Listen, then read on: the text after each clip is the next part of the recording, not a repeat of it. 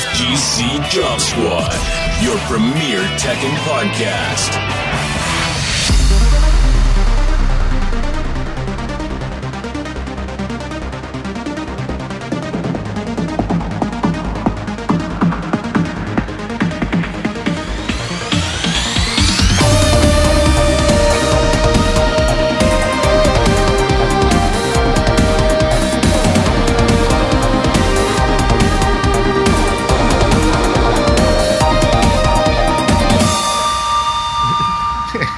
Hey everybody, this is FGC Job Squad, episode 16. I'm your host, Kadar, aka Kadizi, and I'm here with my co-host, Ian, aka Pickle, and we have a very special guest today.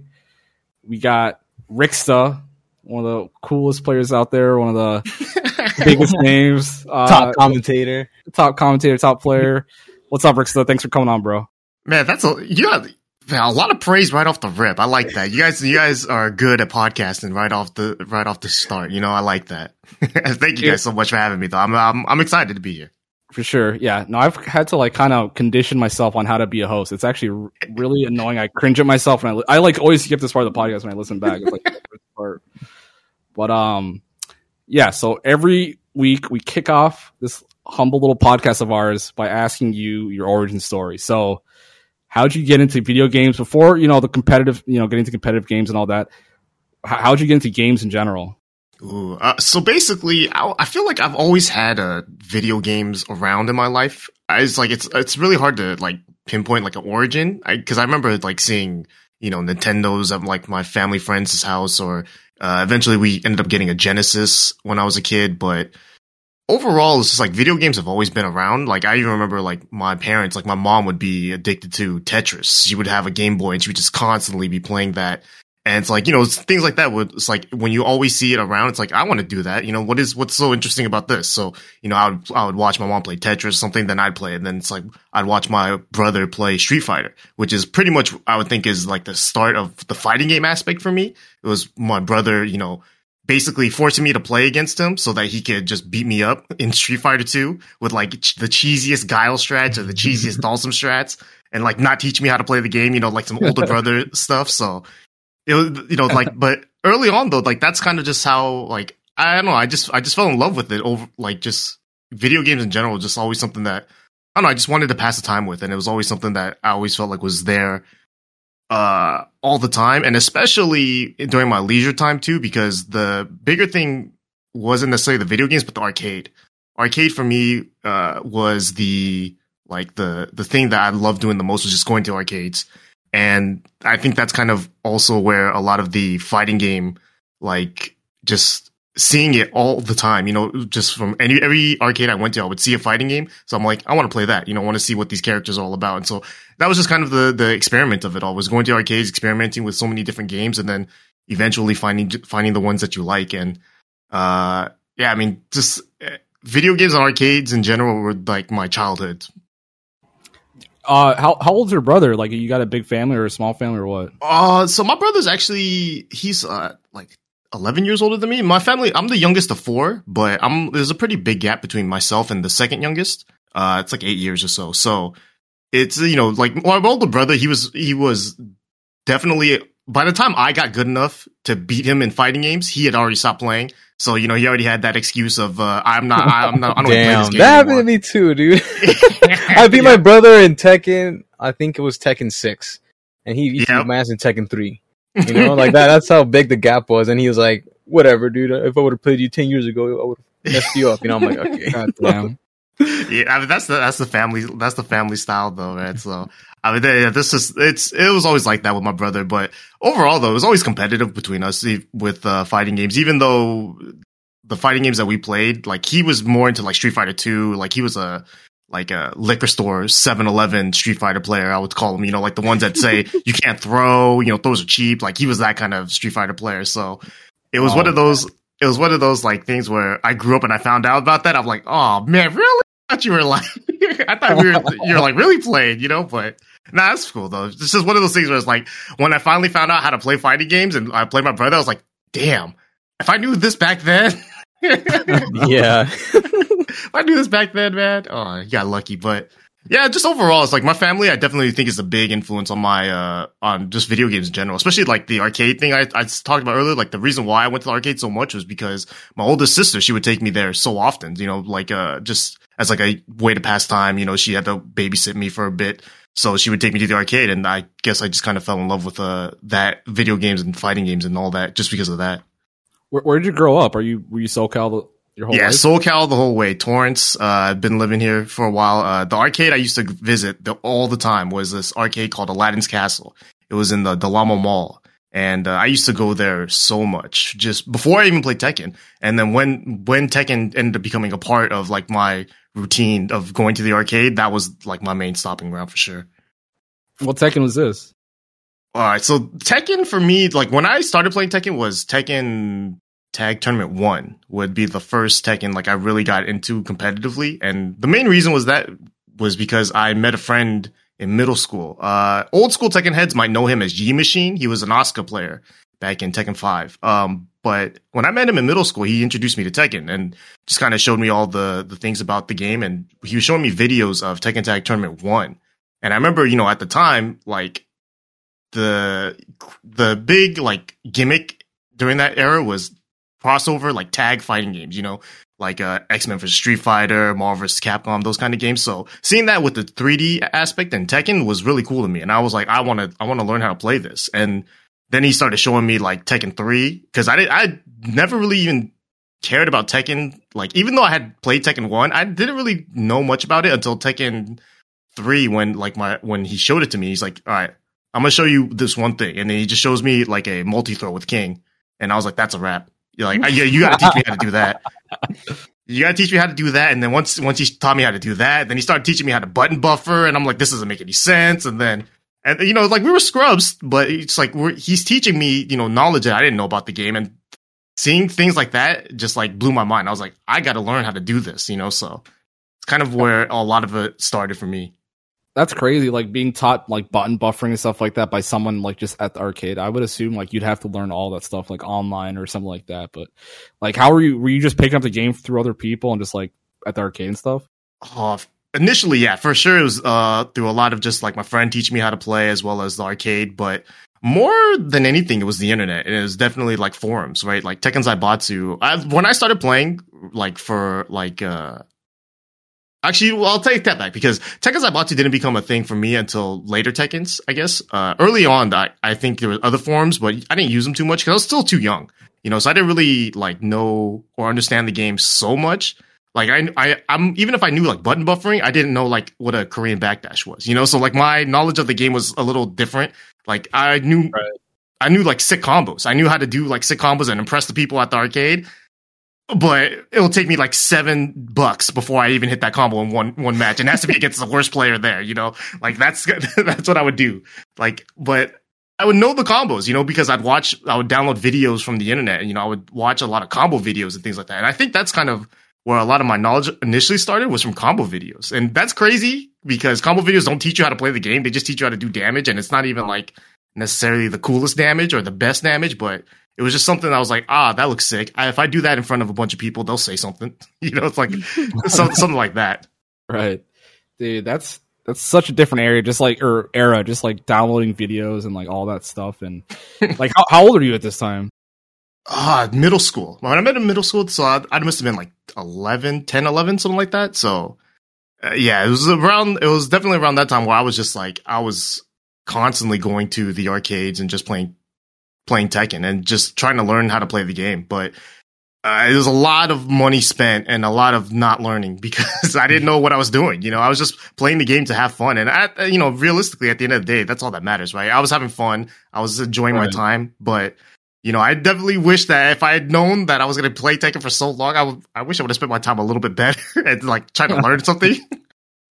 Dude, that's like the craziest thing that I can't relate to because I was not an arcade kid. I think that was probably before my time. They were super popular, but just the money that you'd spend, that's like so ludicrous to me. It's like I can't even imagine it now. Like the business model is insane. Like, I mean, and for us back then too, it's cheaper. Like, especially nowadays, when the arcades existed, but it's like, they will charge like $1 or something. Back then it was like 25, 50 cents. The fact that even SoCal, we managed to, bro. So I remember San Diego having the biggest issue. They had to pay $150 to play Tekken 6. Oh my god. 2 rounds. It was 2 rounds. It was so bad that San Diego players just drove up to SoCal because they're like, I'll spend gas and pay less money buying these games, you know? Yeah, wasn't it like a quarter at Super and Video? Yeah, just a quarter at Super Arcade and Video 94. I don't know how we did that either. Like Aris must be really good at like managing this, because I don't know how we managed to get 2 places to make it 25 cents. We robbed them. That's crazy. Oh man. So I guess during the tag 1 area, what would you find out about any tournaments, or were you just kind of still playing for fun? Definitely more for fun, but whenever tournaments did happen, like at the arcade, because the arcade that I went to, Aladdin's Castle, was also a Namco sponsored arcade. So, or Namco owned arcade, I guess. So a lot, they would have official tournaments there. And one of the tournaments that I remember them having was I think it's the tournaments that end up leading to the Tekken Tag World Championships. So the tournament at my arcade was like the regionals or something. So if you won that, you go on to the nationals, etc. I got washed. I did terrible, but actually no, I beat someone's little sister at that tournament. I remember that was my first tournament victory ever. I always forget about that, but yeah, my first tournament victory ever was against someone's little sister. I got booed. That was sick. Not like when Jimmy beat Yu and everyone just booed him. Yeah, yeah, exactly. But yeah, other than tournaments like that, like it'd be like free tournaments at the arcade. I'd always enter them. Like if I knew that they were coming, I'd be like, oh, I want to practice. And so, I'd play Tekken 3. I even like I remember Tekken 2 because I wanted to learn how to play some old characters and that were in Tag 1 that weren't in Tekken 3, like June and June and Kunimitsu or something really dumb. And then, I wasted my money doing that, but yeah, because it's like way different, right? Yeah. But I mean, at the same time, you do it just because you really I wanted to learn about the game. I wanted to do well at these tournaments, and I knew that even at the end of the day, the tournaments weren't like, it wasn't like a big thing, but just seeing how you stacked up against other people was always nice. And so I always loved entering tournaments. And I think that that's kind of held true to today. Like if there's a tournament that's happening and I can enter, I'll enter it usually. Dude, that's awesome. So is this at the point where you're kind of getting serious, or was it probably a later Tekken game where you're just like, okay, I got to grind? Practice? Definitely a later Tekken game, because actually, so right around the time Tag 1 stopped being played, I think Tekken 4 was about to come out, and I got into high school around this time. So, in high school, priorities shifted a little bit. I was just kind of like digging around doing other things, but Tekken 4 came out. I remember playing it for a little bit and thinking, the game's fun, right? But it's not Tag 1. It's not the Tekken that I played and I liked, but I did enjoy it. I played it in tournaments. I even went to Southern Hills Golfland for Tekken 4 tournaments, which is, I'm thankful for that, because Southern Hills Golfland was like in SoCal, it's like the mecca for fighting game, players in terms of like the arcade experience, right? And by the time I was able to drive, that place closed down. So just the fact that I was able to even go to those tournaments and see Bronson get tossed in a pool and things like that, it's like I'm glad that Tekken 4 existed and I was able to do that, because without Tekken 4, I would have maybe never gone to Southern Hills Golfland, because why was it so like iconic? Like why I've heard it before from other players, but why was it so such a big arcade?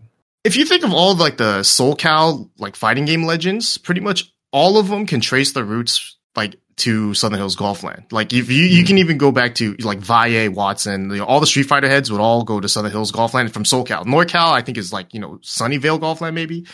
They have their own spots, right? But and then like even in SoCal, but the thing about Southern Hills Golfland was that because they had every single like fighting game and you had all these great fighting game players there, it was like, all right, look, you have Alex Valle there. He's playing Street Fighter and he loses, right? So now he's off the machine.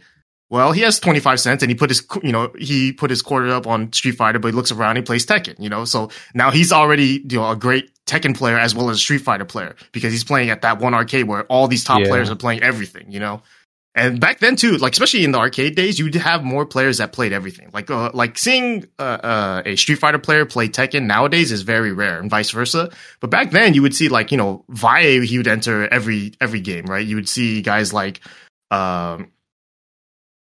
Devil X, like he would be like one of the best players in Marvel, but also top tier Tekken player as well. So Silent Hills Golfline in that regard was really good at breeding like high level players in multiple games, even though it wasn't like really known for one game. It was known for so many different games. That's pretty awesome. And you mentioned the whole Bronson getting thrown in a pool. We've had like 3 guests reference that. Like, do you have any like your funniest memories and stuff? Because we've heard that one like it's kind of crazy. I feel like how many people are there? I feel like it's a crazy moment. But like, do you have any funny memories?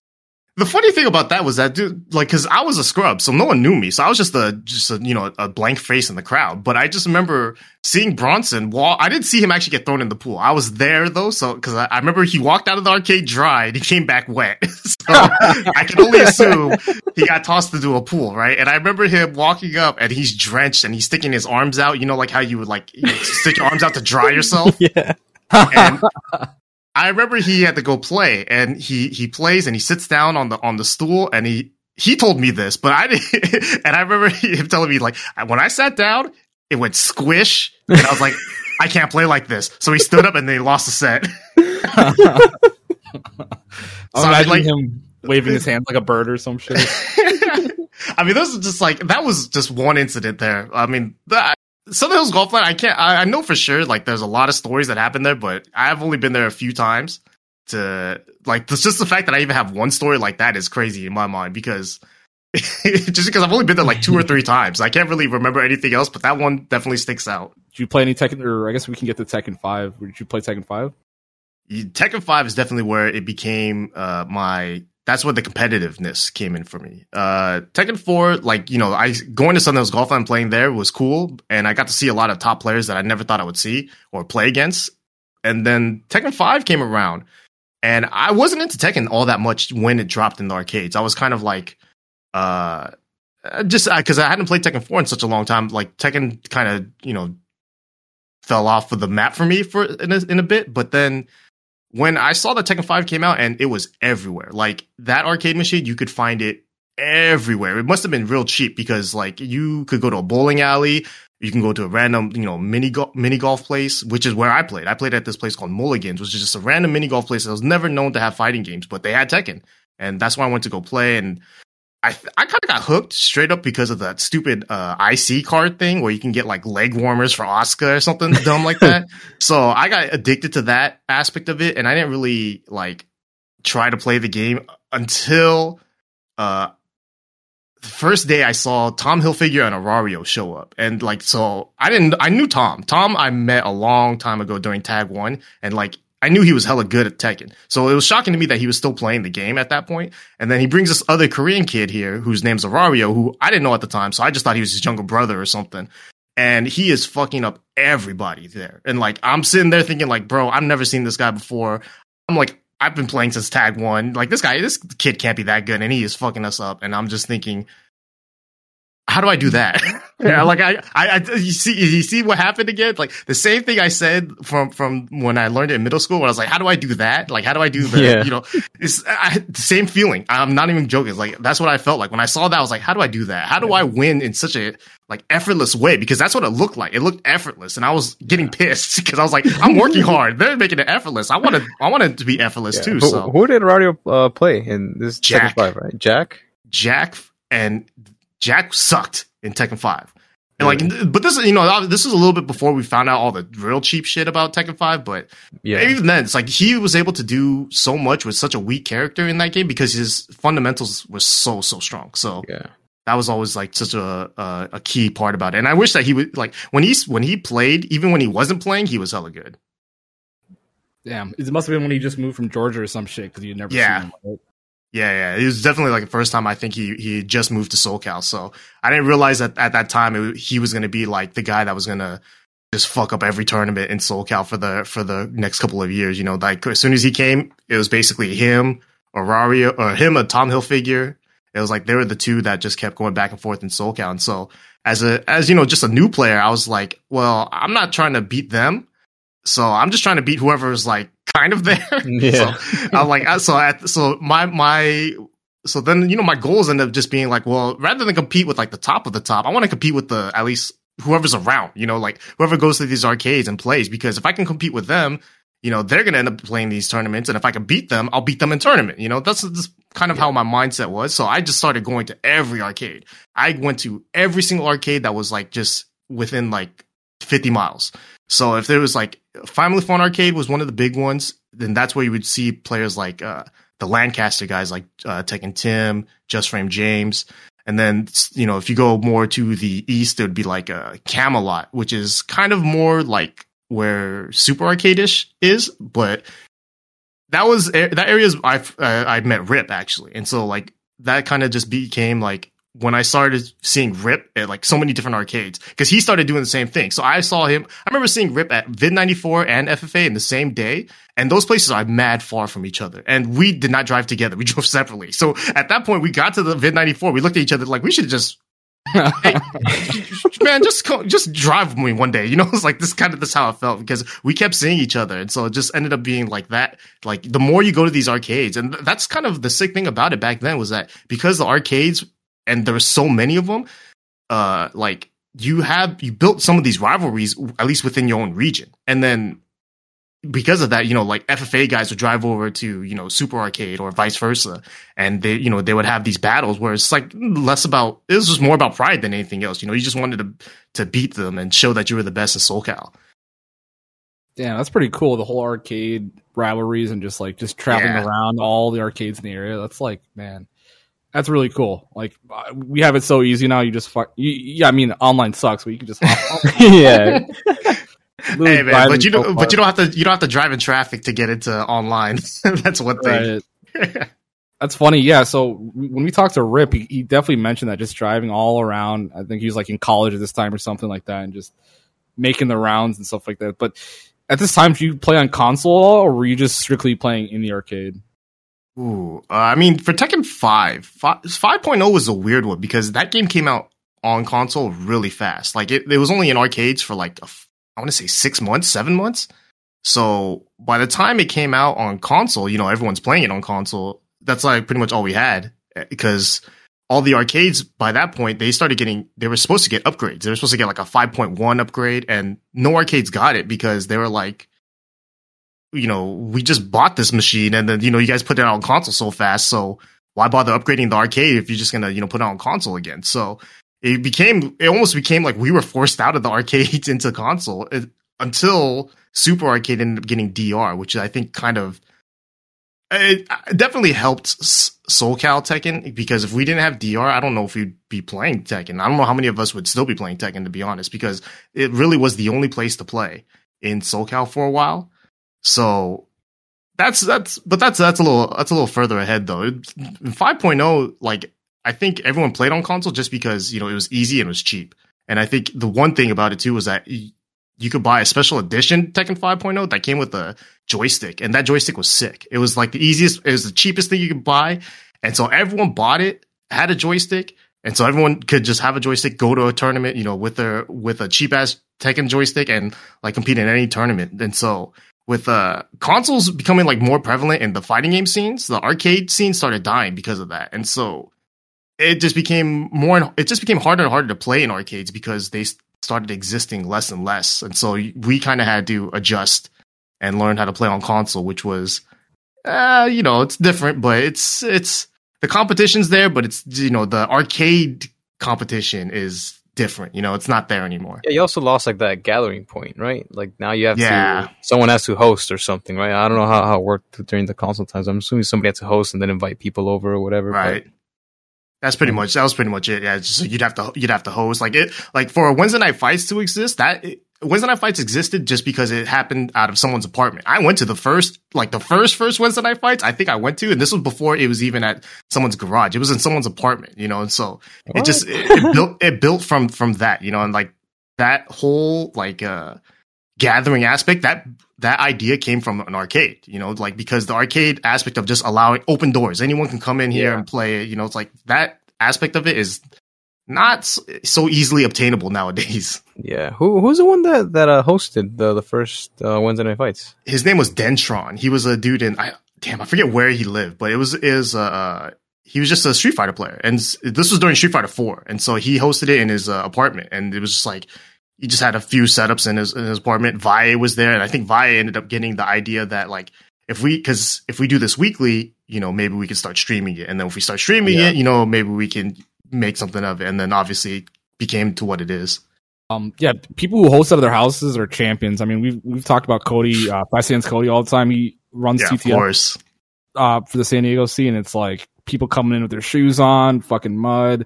It's fucking insane. But people who do that, like, they're champions of the scene. They're super underrated people. Yeah, I mean, I've known Cody for a while too. He actually hosted Yi Machine, myself, and Bronson during Evo West. It was the one in San Diego, I think. They had Evo West at San Diego Comic-Con. Right, 06, I'm pretty sure. Yeah, 06 no, actually this is 07, I believe. Oh, okay. There's a video. Okay, I'll tell you guys this. There's a video of Yi Machine. He made top 8 in this tournament, and so he was playing against Orario. And if there's I'm pretty sure that video is on YouTube. If you find it, you can hear myself screaming like crazy because I'm rooting for my boy, right?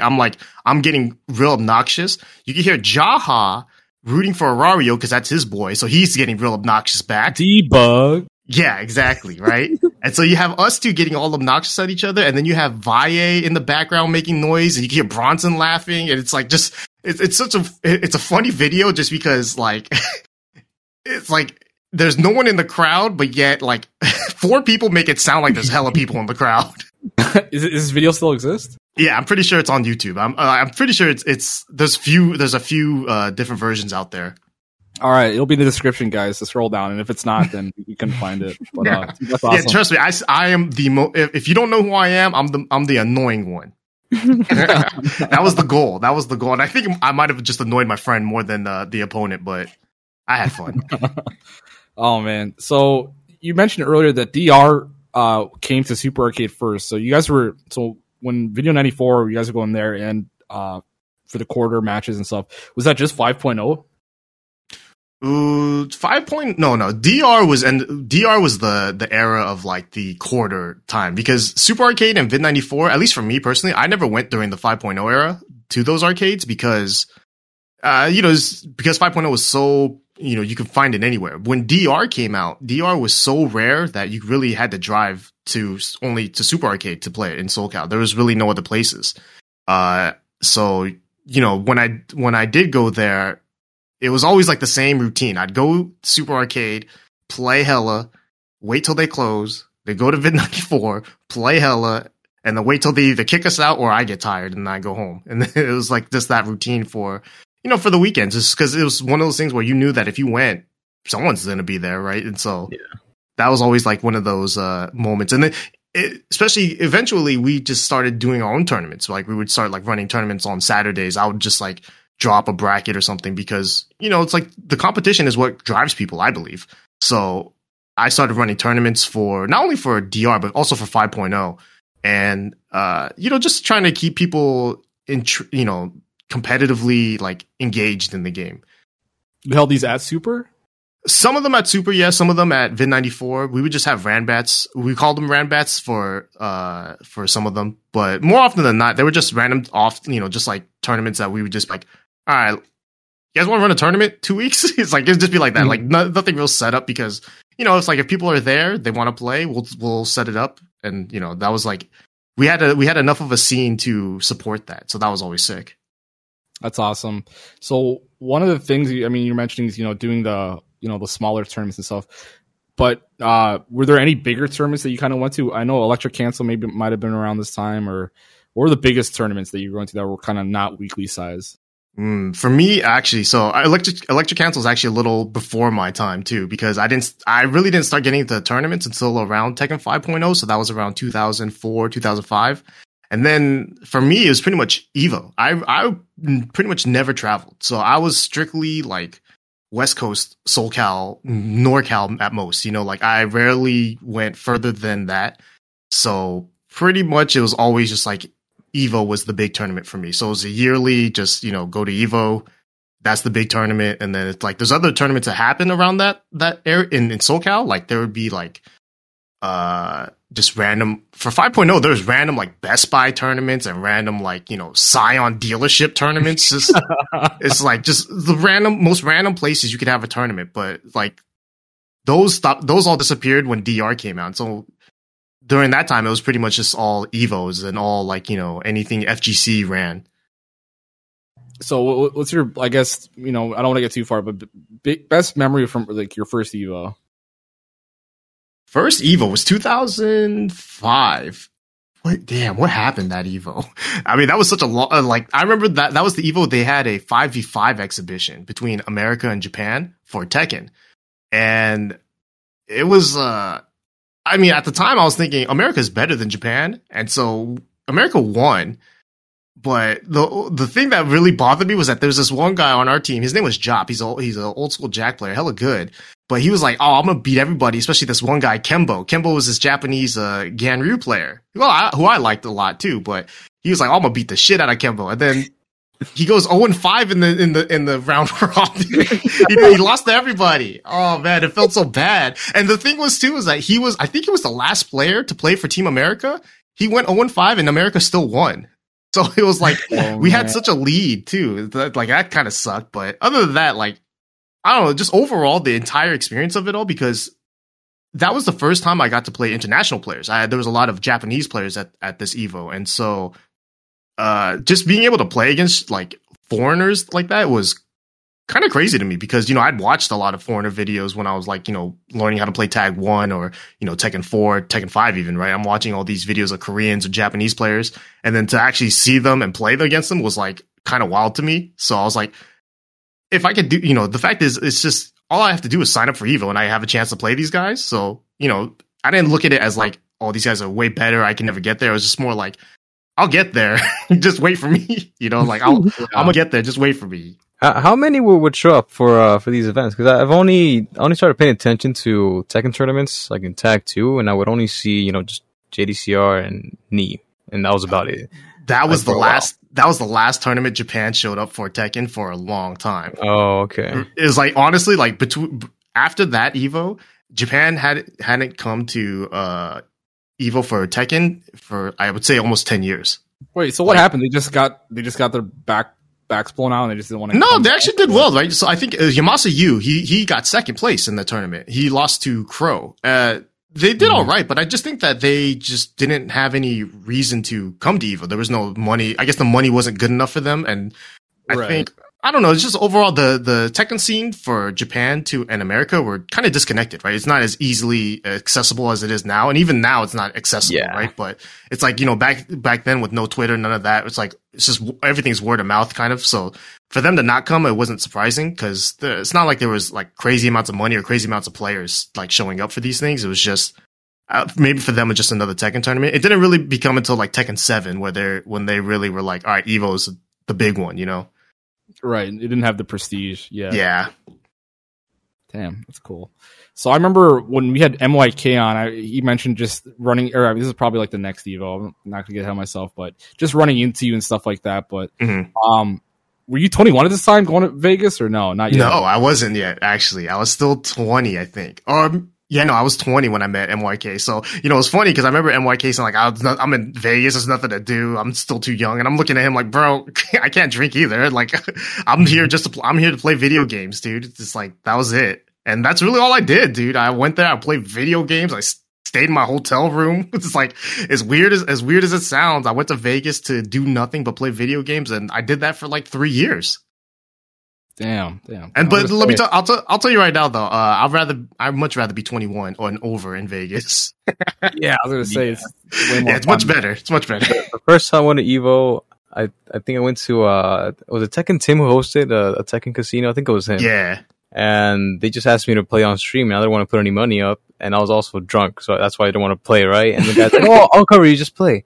And then they threw I forget the player's name, but they ended up putting Kodakor up against me, and I was like, what the fuck? Like, this is the second time that I already lost the first time, right? So I'm like, I'm not gonna pay for it again, you know? He's like, don't worry, just play. It was fun the first time, just playing. And he covered like the $20, and she fucked me up. You know, I don't think I got a single match on her, and I don't think she even remembers. Like, we just had her last week on the podcast, but she fucked me up. I was drinking those, you know, those big ass bongs they sell you at those hotels with a bunch of liquor in it. The worst. You know?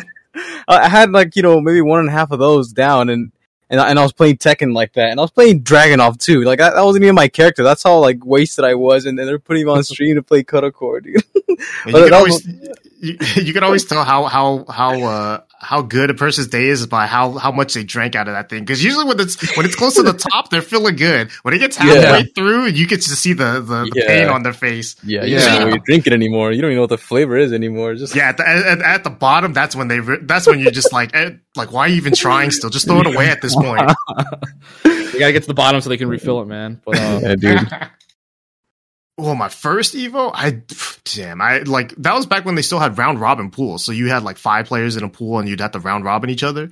I got out of that in winners, and then I don't remember. What happened? Oh, I won my first match, and then I lost to Bronson. That was actually the first time I met Bronson, post, pool incident. So that was cool. We had talk online and whatever. So that was the first time I met him. He beat my ass and then shook my hand. And that was cool. and then in losers, I lost to a Japanese Horong player, SDZ. Really, really. Wait, no, not Japanese, not SDZ. Mister is the guy I lost to. He's the Japanese Horong player. So I did all right in there, but not like as good as I was hoping. I played a Ganryu the entire way. Oh, okay, that's awesome. That's really cool. Pretty sure Cody played Ganryu at the time. Yeah, so I mean, like that was the nice thing, right? So when you talk about how like Cody housed us, he housed myself and Bronson, right? And we were both Ganryu players. He's a Ganryu player, and then there's one random Oscar guy in there. I don't know how he got invited, but but he did well, alright. So that was cool though, man. I mean, back in those days too, like going to Evo West, like Evo West being a thing was such a crazy idea because it's like, just a local Evo, right? Like, but now it feels like every major that happens now is like a local Evo. They're getting so big. But back then it was like seeing something like that was pretty nutty. And it was a tough tournament, I remember too, because people understood that winning Evo or just like placing well at Evo West gave you such a huge advantage at the major tournament that you wanted to do well at those tournaments. And so like people took all of them seriously. I remember Bronson taking it pretty seriously. He was practicing like hella at Cody's. So it was a pretty eye-opening experience for me just to see like how much people like practiced, because at the time I played a lot, but I thought I played a lot. And then I watch other people practice and play and I'm thinking, no, I don't play. I don't play a lot. Not like these guys. How would you feel if they did like preliminaries like that now? Do you think it's probably not even feasible for the amount of people that would show up and stuff like that? Like, it's such an ambitious idea to have like these Evo regionals that determine seeding and stuff like that. Like, super ambitious and awesome. But do you think that's even feasible today? It's tough just because open tournament format makes seeding like just basically impossible, right? You have to just do it based on word of mouth unless it's like a actual league or something like that. So, yeah, I mean, I think it's possible, but it's probably just not reasonable to do. Like, I think they would much rather put all their resources into making the big event the best one. So, right. Yeah, so like for just right now, I don't think it's reasonable, especially when you have so many of these like, CEO that just happened, right? Being a big ass tournament and combo breakers, and now all these other, tournaments that are like just basically their own like real majors. Right. So I guess at this time you mentioned, other people were practicing a lot, but one of the things that Rip said last time Rip was on was that, he said that you were one of the best players that he knew with the most potential. And obviously, you've had great placements through 7 and stuff like that. But, was there a point where it's like you kind of put in overdrive, practicing and training like around this time? I can't ever say I like there's ever a time like that. I guess the only time where I ever felt like I really practiced it was because I had to play a $50 money match against Just Frame James. And this was before James got like really, really good. So he was kind of like on the up and up. And I think they kind of stuck me there as like a gatekeeper almost because like I at that time, I think I was favorited to win, right? And I won the set 10-8. It was a $50 money match, and I practiced with Rip a lot in that set, and it helped out. And I never wanted to do that again. Was it too much effort, or what was it? It wasn't the effort per se, but it was like I felt like I had to learn so much for one player, that it was like now every time I play against another law player, I have these images of James just like coming at me, and I was like, I was like, oh god, back up, you know. I get scared sometimes, but it's just more often than not. It's just I tend to like the tournaments, you know. I don't necessarily love the long sets. I don't love the long, like trying to figure out how to beat your one opponent in a long set like that. So preparation for it, for sure. That's James, out of all the players, like he's such a like crazy player. I'm not sure what he played like back then, but from what he was definitely more experimental back then. I think he was still trying to figure out what was good and what wasn't. But like he was also one of those that really like thought outside the box, so it made it hard to figure out what he was trying to do. Once he figured out what didn't work, but still played like he was thinking outside the box, that's when I started calling him a bitch on every ATP podcast. That's when that happened. Oh my god! So you said Rip was helping you in this first 10. Did you and Rip train a lot at this point, or like, you know, hang out, play a lot, just grind? I think it was a lot of just like SoCal in general. Like we all went to whatever tournaments we could, and so it's like we would just be like, all right, who wants to go? You know, it's like cars open, anyone can jump in. You know, so it kind of just felt like that for SoCal. Like anyone that was willing to go to any tournaments and just needed a carpool, you know, it's like cars open, you can come in, right? But Rip and I definitely planned out the most of the things together because we were always like, all right, look, we need to go to Evo, get a room, you know? So I'd be like, Rip, get a room.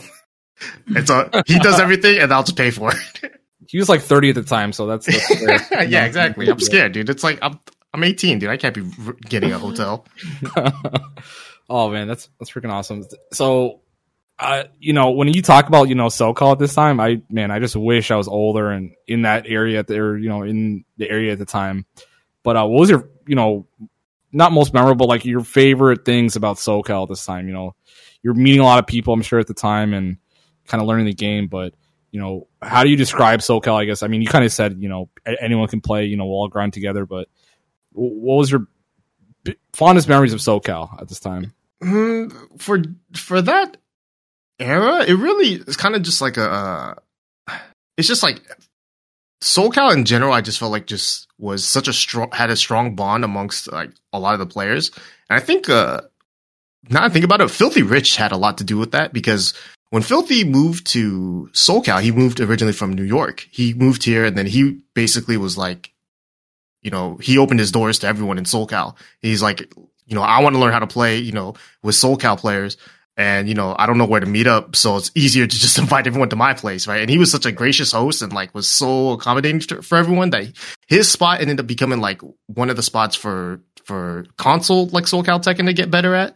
And I think that's where a lot of people, like, at least for, like, Rip, MYK, myself, I think a lot of us, like, really practiced in that area, like, with Filthy Rich and other guys like Bobino and just so many other SoCal players back then. So a lot of those like memories are just like kind of, you know, it's like they're not really all that like memorable or like, you know, to talk about, but it's just like they're special to me just because, you know, that I just remember like that's where a lot of like just a lot of Tekken happened, you know, it's just a lot of like just people just running sets and talking shit and just having fun, you know, that's pretty much what it was all about. And it like that, and that vibe in the offline environment at Filthy's house was also like very like, you know, that was true at the arcades as well. It was like, so that kind of same environment was always there. Yeah, and YK mentioned when he was on here that was like the guy who mentored him through Tekken. It was Filthy Rich. Like he's the one who taught him pretty much like everything. Yeah, it's funny when he's on the East Coast too. Spirogin mentioned him. He's like the Forrest Gump of Tekken at that time. you need him on the show. Yeah, Filthy's definitely been around. And it's funny too, right? Because I remember when he first got here, he was a Beck player, and it was like, you know, Beck in 5.0 was whack. So obviously he wasn't going to do too hot in that game. And then he was playing on this big ass joystick, like this X arcade joystick. It's the ugliest piece of crap. He's like, hey, Rickstah, can you fix this? And I'm like, all right, I'll take a look at it. While I was taking a look at it, he became a pad player and a Heihachi player. And he's like, I don't need that thing anymore. and he's hella good. Wasn't he like modding pads and shit like that? Like, yeah. I remember his thing was that like on a PlayStation pad, like if you were to press right, like the entire D-pad shifts over, so you can't actually press left at the same time.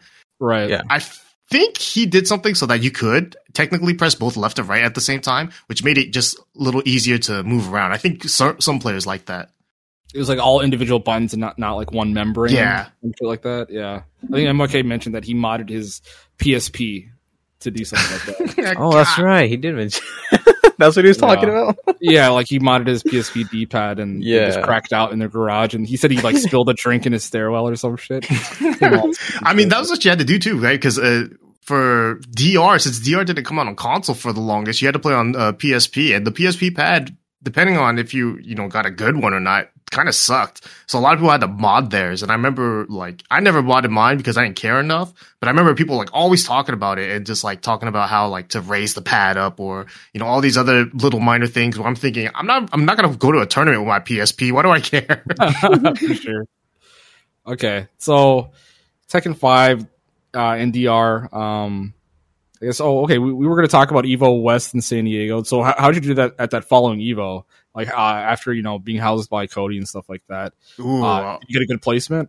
No, no. I don't think I've ever had a good Evo placement. To be honest, I think my best ever is like 13th, but that was like at one of the Evos that like had no people in it. So no one needs to know that, dude. Yeah, don't say that. I'm looking at Liquipedia and like you're a god, dude. I don't know the I'm honest with it, man, because at the time I look at it and I'm thinking to myself, I should have placed higher. That's why I say it like that, because it felt like I shouldn't have been that low, but it is what it is.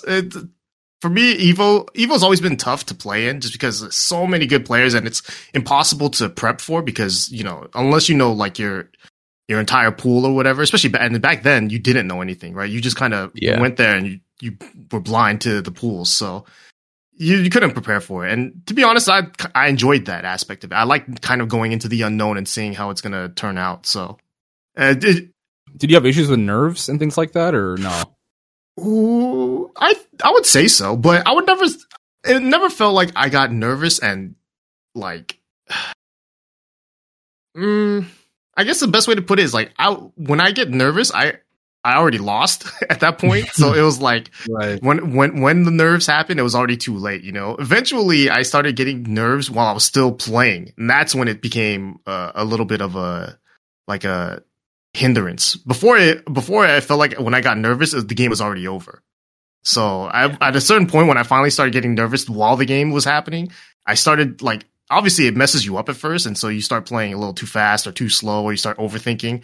And then eventually you start playing, you start to realize that it's like the nerves will always be there. No matter how good you are, the nerves should always be there unless you're like Anakin, you're just stone cold, right? Like, yeah. But if you're other players, like the nerves will happen. And so when you get them, then it's like, how do I use this to my advantage? And not too many people can, I feel like, understand that. It sounds stupid, but it's real. It's like, cause I remember, I'll be honest. One time I played in a tournament, I remember thinking the entire game was moving in slow motion because I had like my adrenaline was pumping and I wanted to win this match.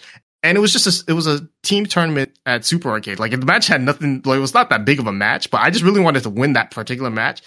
And I just remember I could low parry Lily's forward 4.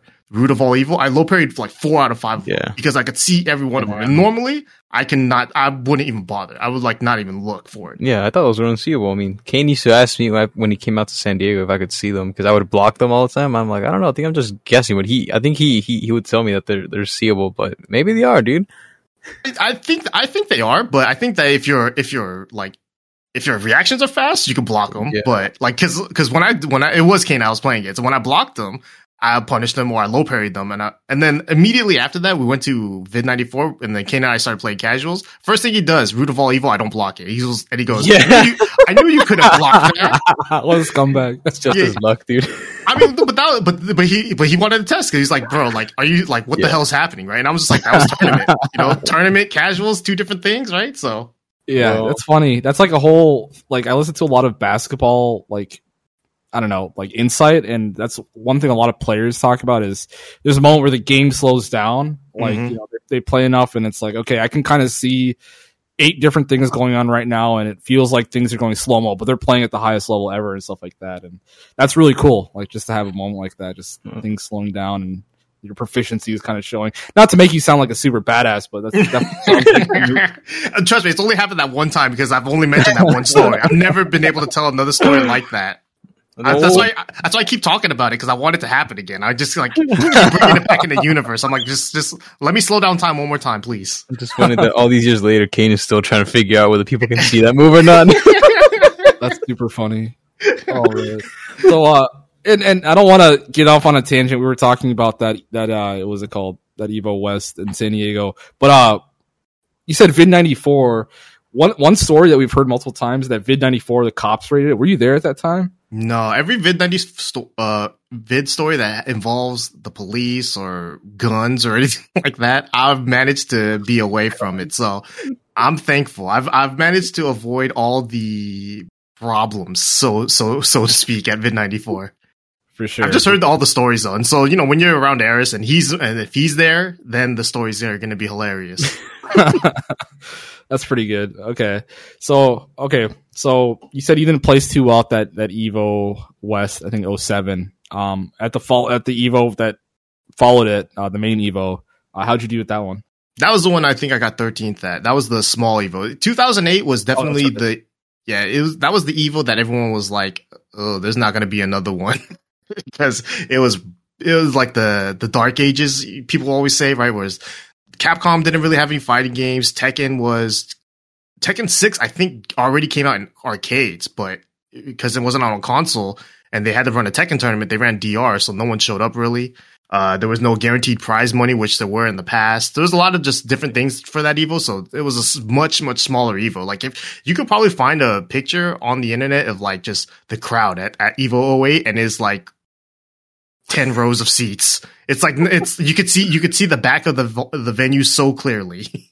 Oh man. Yeah. I mean, it was still sick. That's the thing, though. It was still sick. It was a fun tournament to be a part of, but just the vibes were different, right? Like a lot of people just felt like it wasn't as grand as it used to be. The Evo moment 37 was such a long time ago when you think about it from back then, when it was only 4 years prior, but at that moment, it just felt like Evo was dying, and Tekken at the same time felt like that too, just because it wasn't the newest Tekken. It was still DR. We're still playing on the old version when Tekken 6 had already been out in arcade. So that's the reason why I placed so high, because no one showed up. Oh, God damn it! I'm writing this part out. I'm just joking, but so you said you weren't really using Tekken Zaibatsu during the Tag 1 era. You kind of knew about it. Were you using Zaibatsu more at this time? Hell yeah. And that's the only thing you could use, right? I think that's also something else that got SoCal and kind of just every region in Tekken together, was having a forum that like everyone knew, like, oh, you play Tekken? You go to Tekken Zaibatsu? What's your username there, right? Like everyone, like if you played Tekken at any sort of competitive level, you knew about Tekken Zaibatsu. And if you didn't even play Tekken on a competitive level, you just love Tekken, right? You go to that website. So there was a lot of different like groups on Tekken Zaibatsu that really helped make the game popular. But during that time, it was just the game itself wasn't doing itself any favors. So it was all pretty much throughout the communities, and like Tekken Zaibatsu, I think, was definitely a huge part of that. Were you involved ever in any shit talk? We've had a few people here talk about turmoil they've endured. We had Gene Wong, a CVS2 player, talk about how someone would just shit talk him and he'd have to money match him. But were you ever involved in any like bullshit trolling or anything like that? I always joked around. I never challenged anyone to a money match because I'm too much of a wuss. It's like I don't like money matching, and it's just like, yeah, man, you beat me, dude. That's damn. What can I say? I can't talk shit anymore. I want to be able to talk shit all the time. Right. Yeah. You can't. Yeah. You got to keep that ability. Yeah.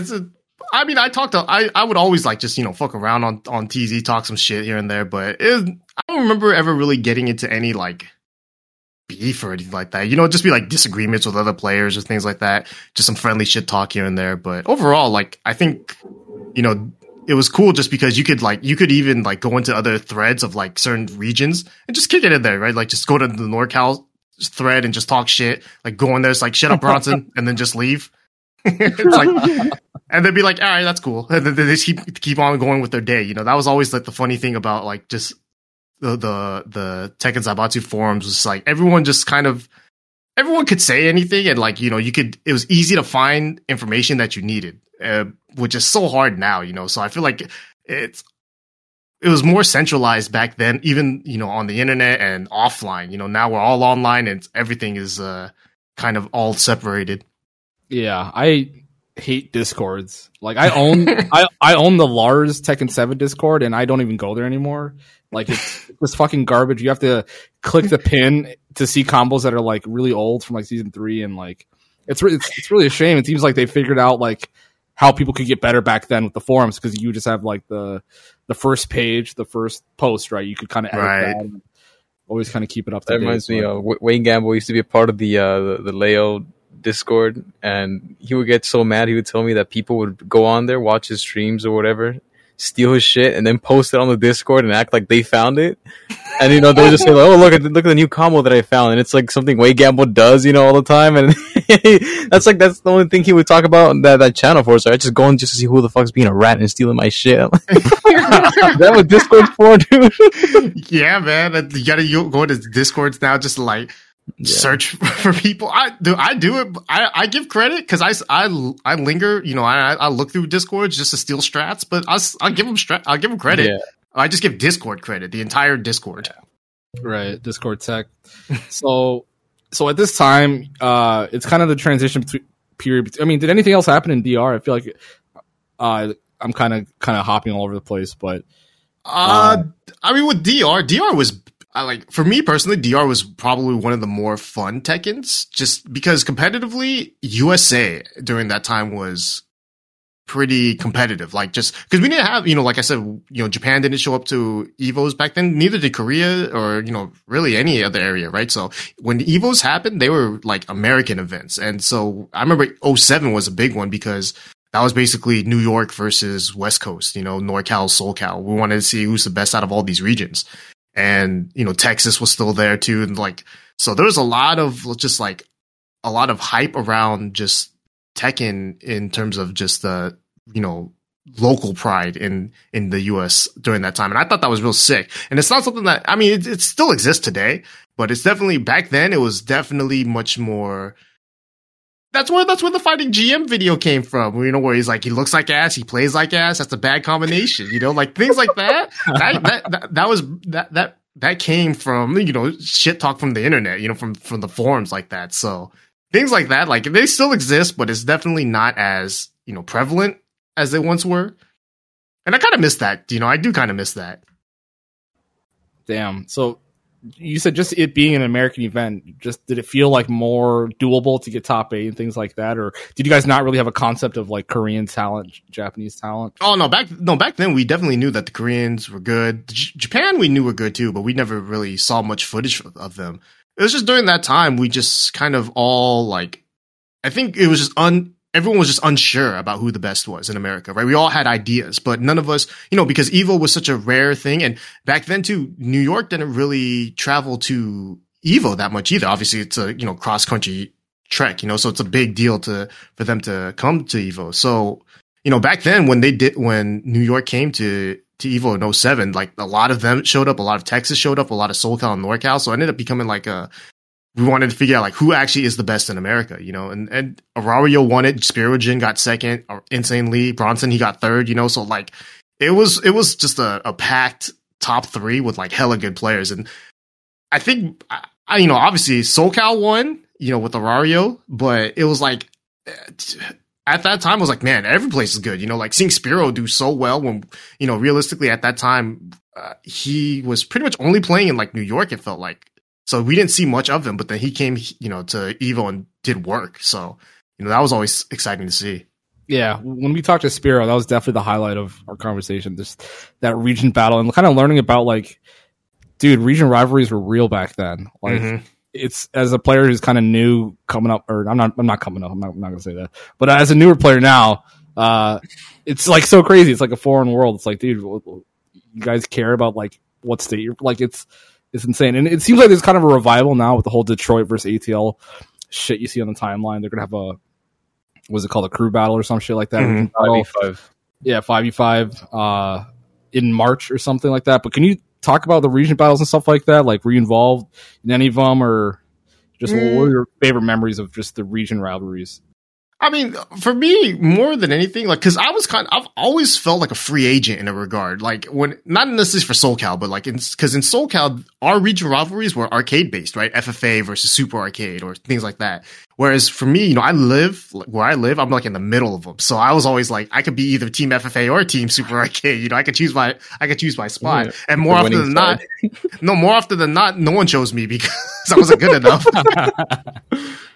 But it's like, because of just, you know, just being able to see like all these players, like, we had a big battle. I remember in the Strong Style, we had a SoCal versus NorCal, and it was like I think an 8v8 or something, you know, and I didn't play in that either. I was just watching, but you know, just being able to watch and just like cheer for your squad, you know, SoCal having their back is like, it's so fun, you know, like team tournaments in general bring that kind of aspect out of it. And so region battles obviously bring it out.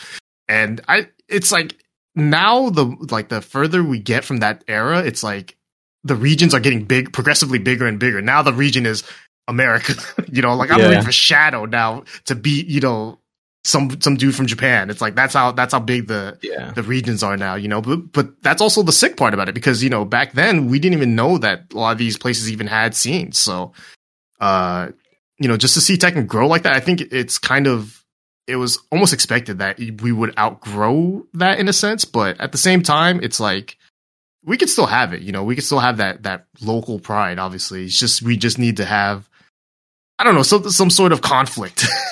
Yeah. Right. I think it's fucked up. Oh, sorry, go ahead. I was gonna say, the first time that I went up to WNF, like I wasn't a part of like any offline scene. Like my first tournament was a WNF. I just drove up there, and I didn't know that San Diego and you know, you guys in SoCal were like, you know, like separate. Like you guys didn't consider, you know, everyone just SoCal. You guys were divided players. Like these guys are from San Diego and they're from SoCal. And again, I wasn't a part of, you know, any scene, so I did not. I was like, what do you mean we're not SoCal? I'm more SoCal than you guys are. I'm down in San Diego. It made no sense. And nobody explained it to me, because I don't think there's like an actual like answer for that, you know. But there is no. Yeah. So whatever. I think it's because people. Okay, I'll tell you why. People from San Diego think SoCal's are lamos or some shit.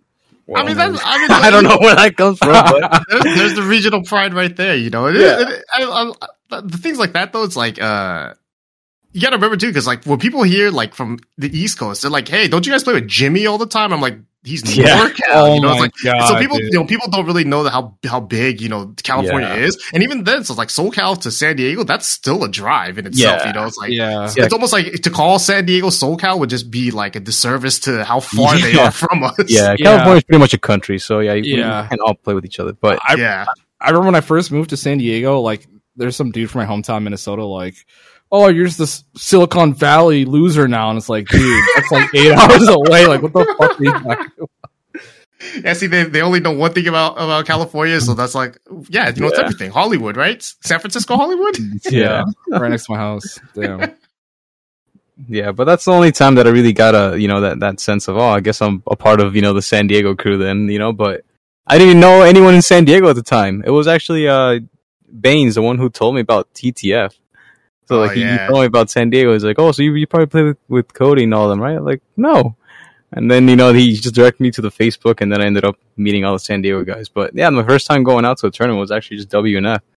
Oh man, speaking of Baines though, actually, I'll throw it back to him, because he lived in the same city as I did. So when Tekken 5 first came out, he was one of the first players that I went to, like, offline gathering, because he lived like 5 minutes away from me. So like, yeah, hell yeah. I played Tekken against him, at Mulligan's or wherever, locally. So I was like, I'll go over to his place, so that was like one of the first times I ever got like offline, like casuals out of sight. It's weird, so weird saying offline now because it's like online in my mind is the arcade. It was like just consoles, it's like going to someone's house rather than the arcade. It was weird at that time, but at the same time, it was like one of those steps where I felt like it's natural, like we have to do this because eventually you grow the scene. Yeah. Damn. So Tekken 6, let's just move on to Tekken 6. How excited were you for Tekken 6 before they came out? Tekken 6 was a weird one for me because the game itself looked sick. I like from seeing all the videos and things like that before it came out, I was excited for it. It was just the hassle of finding Tekken 6 anywhere. When we finally got it at Super Arcade, it was expensive. We ended up, haggling the price down, but it was still one of those things where it was just like one machine, and yet it was like a whole entire scene around one machine, So it's like, it's really hard to play this game, especially when you have someone like Derek or Kane just like beating everyone up. So you rarely have time to even play. So you're trying to learn the game while you're getting your ass beat by someone else who's learning the game, and you're spending money at the same time. It's like, it was real hard, and Tekken 6 sucked. Oh, what? You thought it sucked? Why is that? 6.0 specifically. 6.0 was just not good. It was too combo heavy. It balanced poorly, and it felt like the game wasn't complete. And obviously it wasn't because, they made BR, right? So I think it was just one of those things where the game was bad to the point where it was like they knew they were going to make a new version. And even at a certain point, I knew they were going to make a new version before they even announced it. So I stopped playing Tekken at that time. I ended up being a Soul Calibur 4 player for a bit.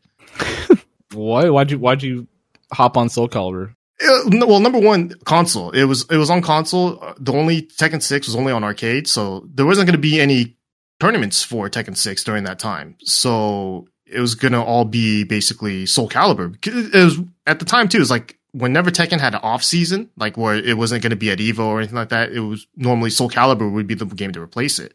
And I just played Soul Calibur because it was fun. It's, it's the game that, a lot of Tekken players also know how to play, like Eris and, all these other dudes that played Tekken. So it was an easy transition, right? Like being able to I could go over to Eris's place or Insomniotech's place, play them and get good at the game, not necessarily learn how to play with the Soul Calibur heads, and yet go over there, beat Soul Calibur players, feel good about myself, things like that.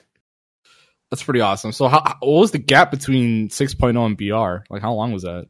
Oh, let me think. I think 6.0 came out in like 08. 08. So I think Tekken 6 BR came out in 09. I'm not sure if it's arcade, and I don't remember when the console version came out. I think console version came out like 09 or 010, sometime around then. So it was like only like a year between 6.0 and BR. In the console version, it was BR, right? Yeah, the console version, they just called it Tekken 6. There was no BR, but it was the BR. It was basically BR. For sure. Did you like that version a lot more? Or what? For sure. It was definitely the better, it's the better game. It's the better version of Tekken.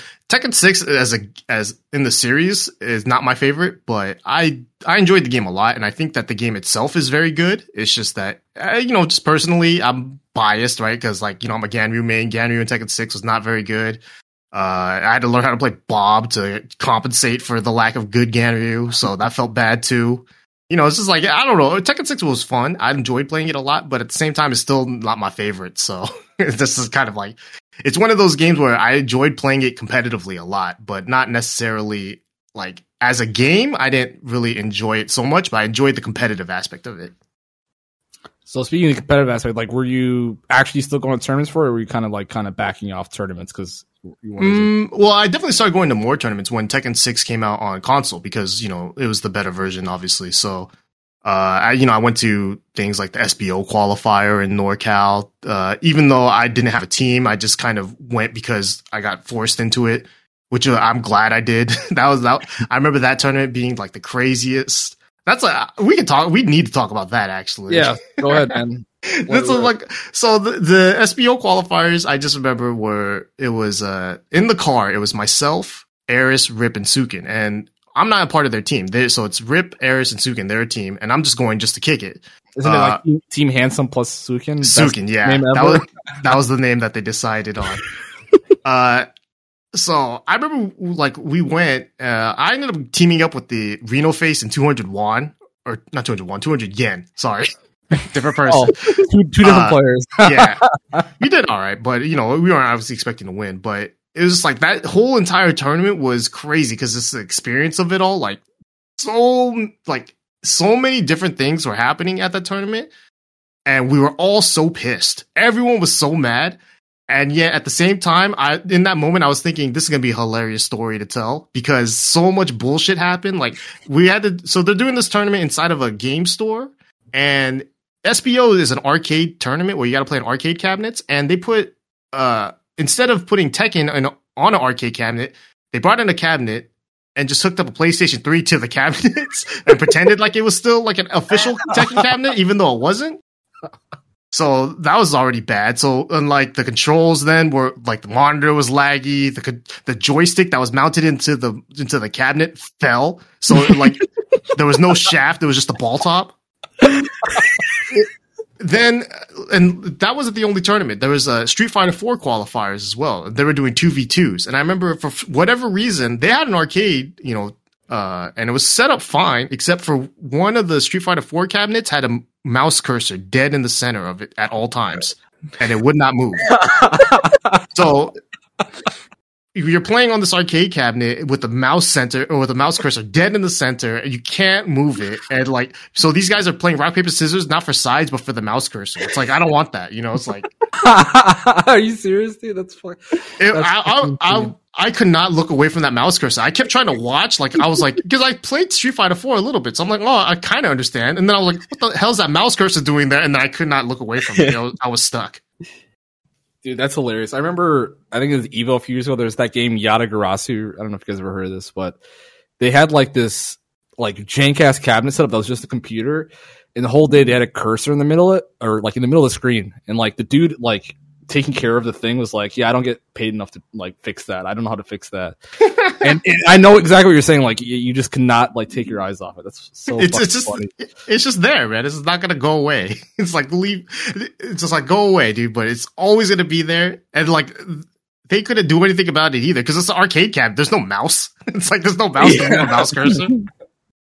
There's so many other things too happened at that tournament, right? Like because it was at a game store, and I remember the game store employees were like, dudes that were still in high school, so they were having power trip issues, just like, this is a family store, so no cursing. Like they told us that multiple times. That was funny. So whenever someone would say "fuck," like kind of loudly, you'd hear this 15-year-old behind the cashier like "no cursing," just get real loud. And then someone halfway through the tournament spit gum onto the carpet. I don't know who it was, but then that was enough to get the employee to come out and stop the entire tournament and threaten to stop the entire thing because there was gum on the floor. So that was nice.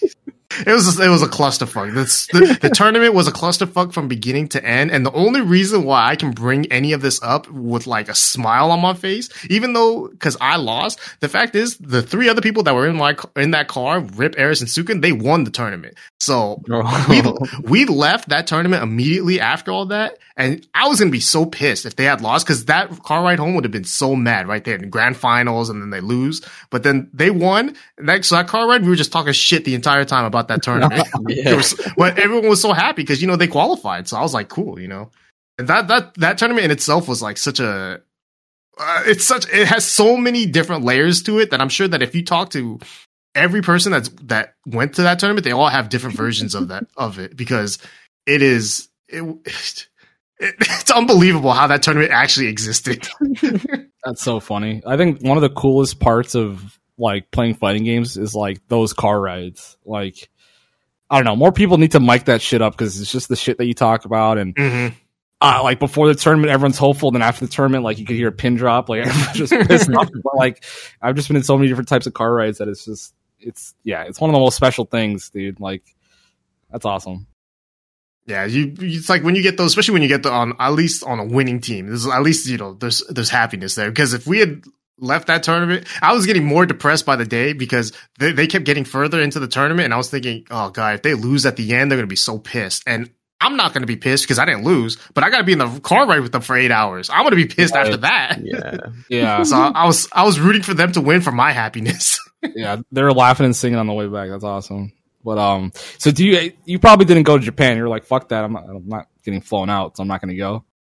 I mean, I wanted to go to SBO so bad. Like it's one of those big regrets. You know, I'd never be able to go to one unless they ever bring it back. But yeah, it's one of those things where I wish I would have gone, but you know, I didn't. So I never really went to Japan for anything video game related until Tekken 7. So it was like really Tekken 7 was the traveling aspect of my like tournament career, because prior to that, I pretty much stayed in SoulCal. For sure. So during Tekken 6, I mean, you said you didn't get in this SBO qualifier, but there was another SBO like the following year. Did you try to go for that? Or wasn't there, right? There wasn't there. I think that there was SBO qualifiers for Tekken 5 Dark Resurrection. Oh, okay. Yeah, actually, no, that one I did go to. I forgot about that one. Oh, that one I also like. Yeah, I forgot about that for a reason, because it's always brings up bad feelings. Why is that?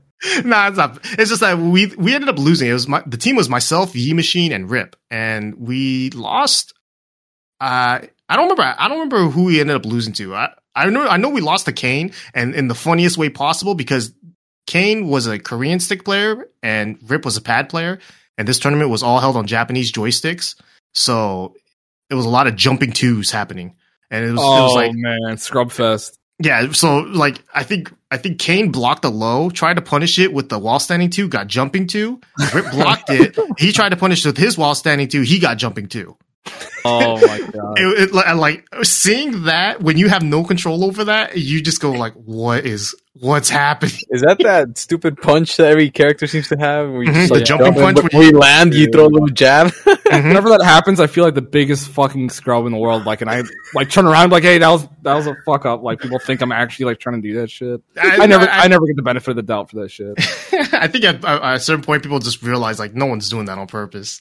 Yeah, right. Has no use in the game. I don't even know why it's in the game, but it should not classic. Be but so Tekken 6, you said overall it was kind of like not your jam. But was there anything else I guess notable that happened during Tekken 6 after that SBO qualifier? I guess the biggest thing for Tekken 6, at least for me, was that I said I like the competitive aspect of it more so than like the game of it, and I think a lot of that had to do with the fact that I started commentating a little bit more during that time too, because Aris started doing Electric Wing God Fridays at Super Arcade. And so, you know, it was just like he would have open mics, and so people would just jump on and talk shit. And so that's kind of, I found, I guess, another joy in Tekken, being able to talk about it just to random people on the internet, right? It's like, it wasn't something that, it wasn't even something that I wanted to do or even thought about doing, but it was just like, I'd been a part of the Tekken scene for so long, and I felt like I had, not even like crazy amounts of knowledge, but it's always, you know, nice to see new players come in and just kind of like be like, hey, who the hell is that guy, right? He's like, oh, you never heard of Tom Hilfiger? Let me tell you. You know, it's like things like that. It's like being able to be around MYK when he said, who the fuck is Tom Hilfiger, was like the funniest shit, because I knew at that point, I was like, if he sticks around Tekken for a while, he's gonna regret saying that. That's so funny. How did the whole thing start? Like the whole commentary thing? Like who got the idea to do commentary on I think Aris was just getting the idea of just starting to do like weeklies at Super Arcade, because I don't remember if this is the time when he was working there or not, but yeah, you know, Commando was doing Wednesday night fights there too, and so you know they just struck up a kind of like deal, I guess, and then so they started doing it on Fridays, and I think the commentary side of it was just like, you know, there was open mics, and Aris would always be sitting down, and he would just invite whoever, and so, you know, just happened that I would jump on every now and then, and more often than not, I ended up jumping on more than anyone else. Or like, you know, it'd be like myself, Rip, MYK, Aris, you know, just a bunch of people, right? And that was when we got Tasty Steve involved too, like back then. So yeah, it was definitely more like a, you know, we weren't taking it seriously. Like we weren't looking at it as like, oh yeah, we got to dress up and do commentary shit. And it was like complete opposite of that. We're getting on the mics just to talk shit and kick it. Yeah. With like 200 people on the internet, and the 20 people that showed up in the arcade. But, that was the whole point, just to kind of have fun and talk about Tekken or whatever's happening in the arcade. And that's kind of just what sparked it all, Yeah, that's like well before, I guess, anyone could be a Mike Vulture, because you're just doing it for fun. Like, you're just hanging out. Like, was this on Justin TV, right? Definitely not Twitch. Oh, it must have been on Twitch, actually, because there was, I don't think Eris ever had a Justin TV account or a channel. I'm assuming that was all on Twitch. For sure. Damn, that's awesome. Okay. So I don't want to speed up too fast, but Tag 2, were you excited for Tag 2? And you can let me know if that's too far. Okay. Definitely. Tag 2 was definitely the game I was looking forward to, just because Tag 1 was my, the game that has like the most nostalgia for me. That was the game that I learned the most, just from the beginning, the ground up. So Tag 2 was kind of like the game where I was like, all right, I want to see what this is all about. I want to see how they, how they do the tag system nowadays, as well as just, being able to play a different Tekken game that's not Tekken 6. I was just excited for tag. I love the tag system. And I guess that's the thing with fighting games in general, is I've always liked the idea of playing different characters. Like, I don't usually like having like a main character. I always kind of experiment and mess around. So with a tag or team-based, fighting game, that allows me to experiment a little bit more and have like a little bit more creative freedom, which always ends up turning back to being like me playing the same two characters that I know I'm good with. Because I'll try being creative with all these other characters, and I'm like, all right, I don't know what I'm doing, so I'll just play Bob and Ganryu again. But it was so fun being able to just actually try to play that game and learn new characters. Like, I learned Jinpachi Ogre like when the game first came out, just because I was like, I don't know either of these characters, so let me just team both of them up, learn them both at the same time, and see if they're good. That team's pretty disgusting when you saw what Bronson did at that Evo. Yeah, for sure. I definitely didn't know it had that kind of capabilities. I knew Jinpachi was good, but Ogre, I was like, he's just fat. And then, and then the way Bronson played him, he was like, he's just fat, but like he's annoying, like, super fat. Yeah, so just use it to his benefit. Yeah, I think in that game, that's kind of how I felt about it too. It's a game that I started really learning the game, and that's why I really like it. But when I go back to it and look at how much shit there was in that game, like, I still like Tag 2, but I could totally see why it didn't make it, as big as it did. But to me, Tag 2 is a Tekken nerd's dream. It's a game for true Tekken fans. If you're a fan that's trying to get into Tekken, that's not the Tekken you want to play, because it's not welcoming to you. It's not welcoming to the newer players, and it sucks because at the time. For the past, I would say 2 Tekkens, like Tag 2 and Tekken 6, didn't really get new players, at least in SoCal, right? SoCal, I would say our scene grew by like 3 players during the Tekken 6 era. Funny. Wow. And like, I might be exaggerating, because I'm sure people came and went, right? But like, but like the only people that stuck around was very short during that era, right? And Tag 2 did crazy enough, Tag 2 did a better job of getting new players, and I think a lot of that had to do with their online compared to Tekken 6's. Tekken 6's online was trash. Tag 2 was better, so you had, I think the online helped out there, but just you could only. You're only getting the biggest nerds. That's the reason why you got speed kicks as a Tekken Tag 2 fan. Yeah, but I do remember that during those times, that's when I started paying attention to the tournaments, and I would watch you guys play at Super. And I would never see a huge variety in the players. Like, the placements are kind of usually the same, like top 3 guys, right? But that's when I started. I played way more characters back then. I had like maybe like 6 or 7 teams, and in Tekken 7, I only play like maybe 2 or 3 characters at most. Like I don't know why back then it just seemed more interesting back then too. And also I think it had to do with when you picked up another character back then, there was so much out there that most people did not know all the matchups. So it just seemed like you really knew what you were doing when you picked up a new character, at least to me, because I just played online.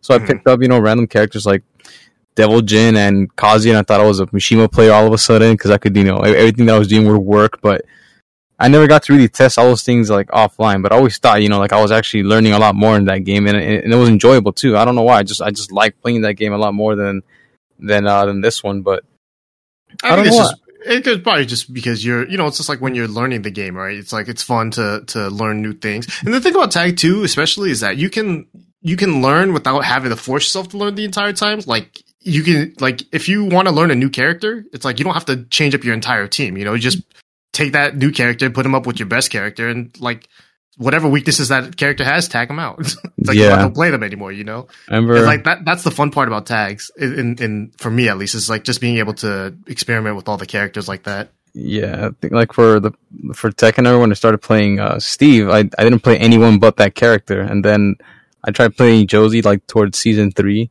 and I played against Speed Kicks like an offline set, and then he just told me, he's like, "You're playing Steve, but you're using it in Josie. Like you're still playing like Steve, but you're playing Steve in Josie." And I just didn't know how to really like take that, but I'm like, yeah, I kind of do understand what he's saying, but I haven't played a new character in 2-3 years or something, like really dedicated myself to the character that I don't know how to just turn that switch off. Like you're not a Steve player and you're playing this character now. Like I just can't. I couldn't do it for a long ass time. I just could not make that happen.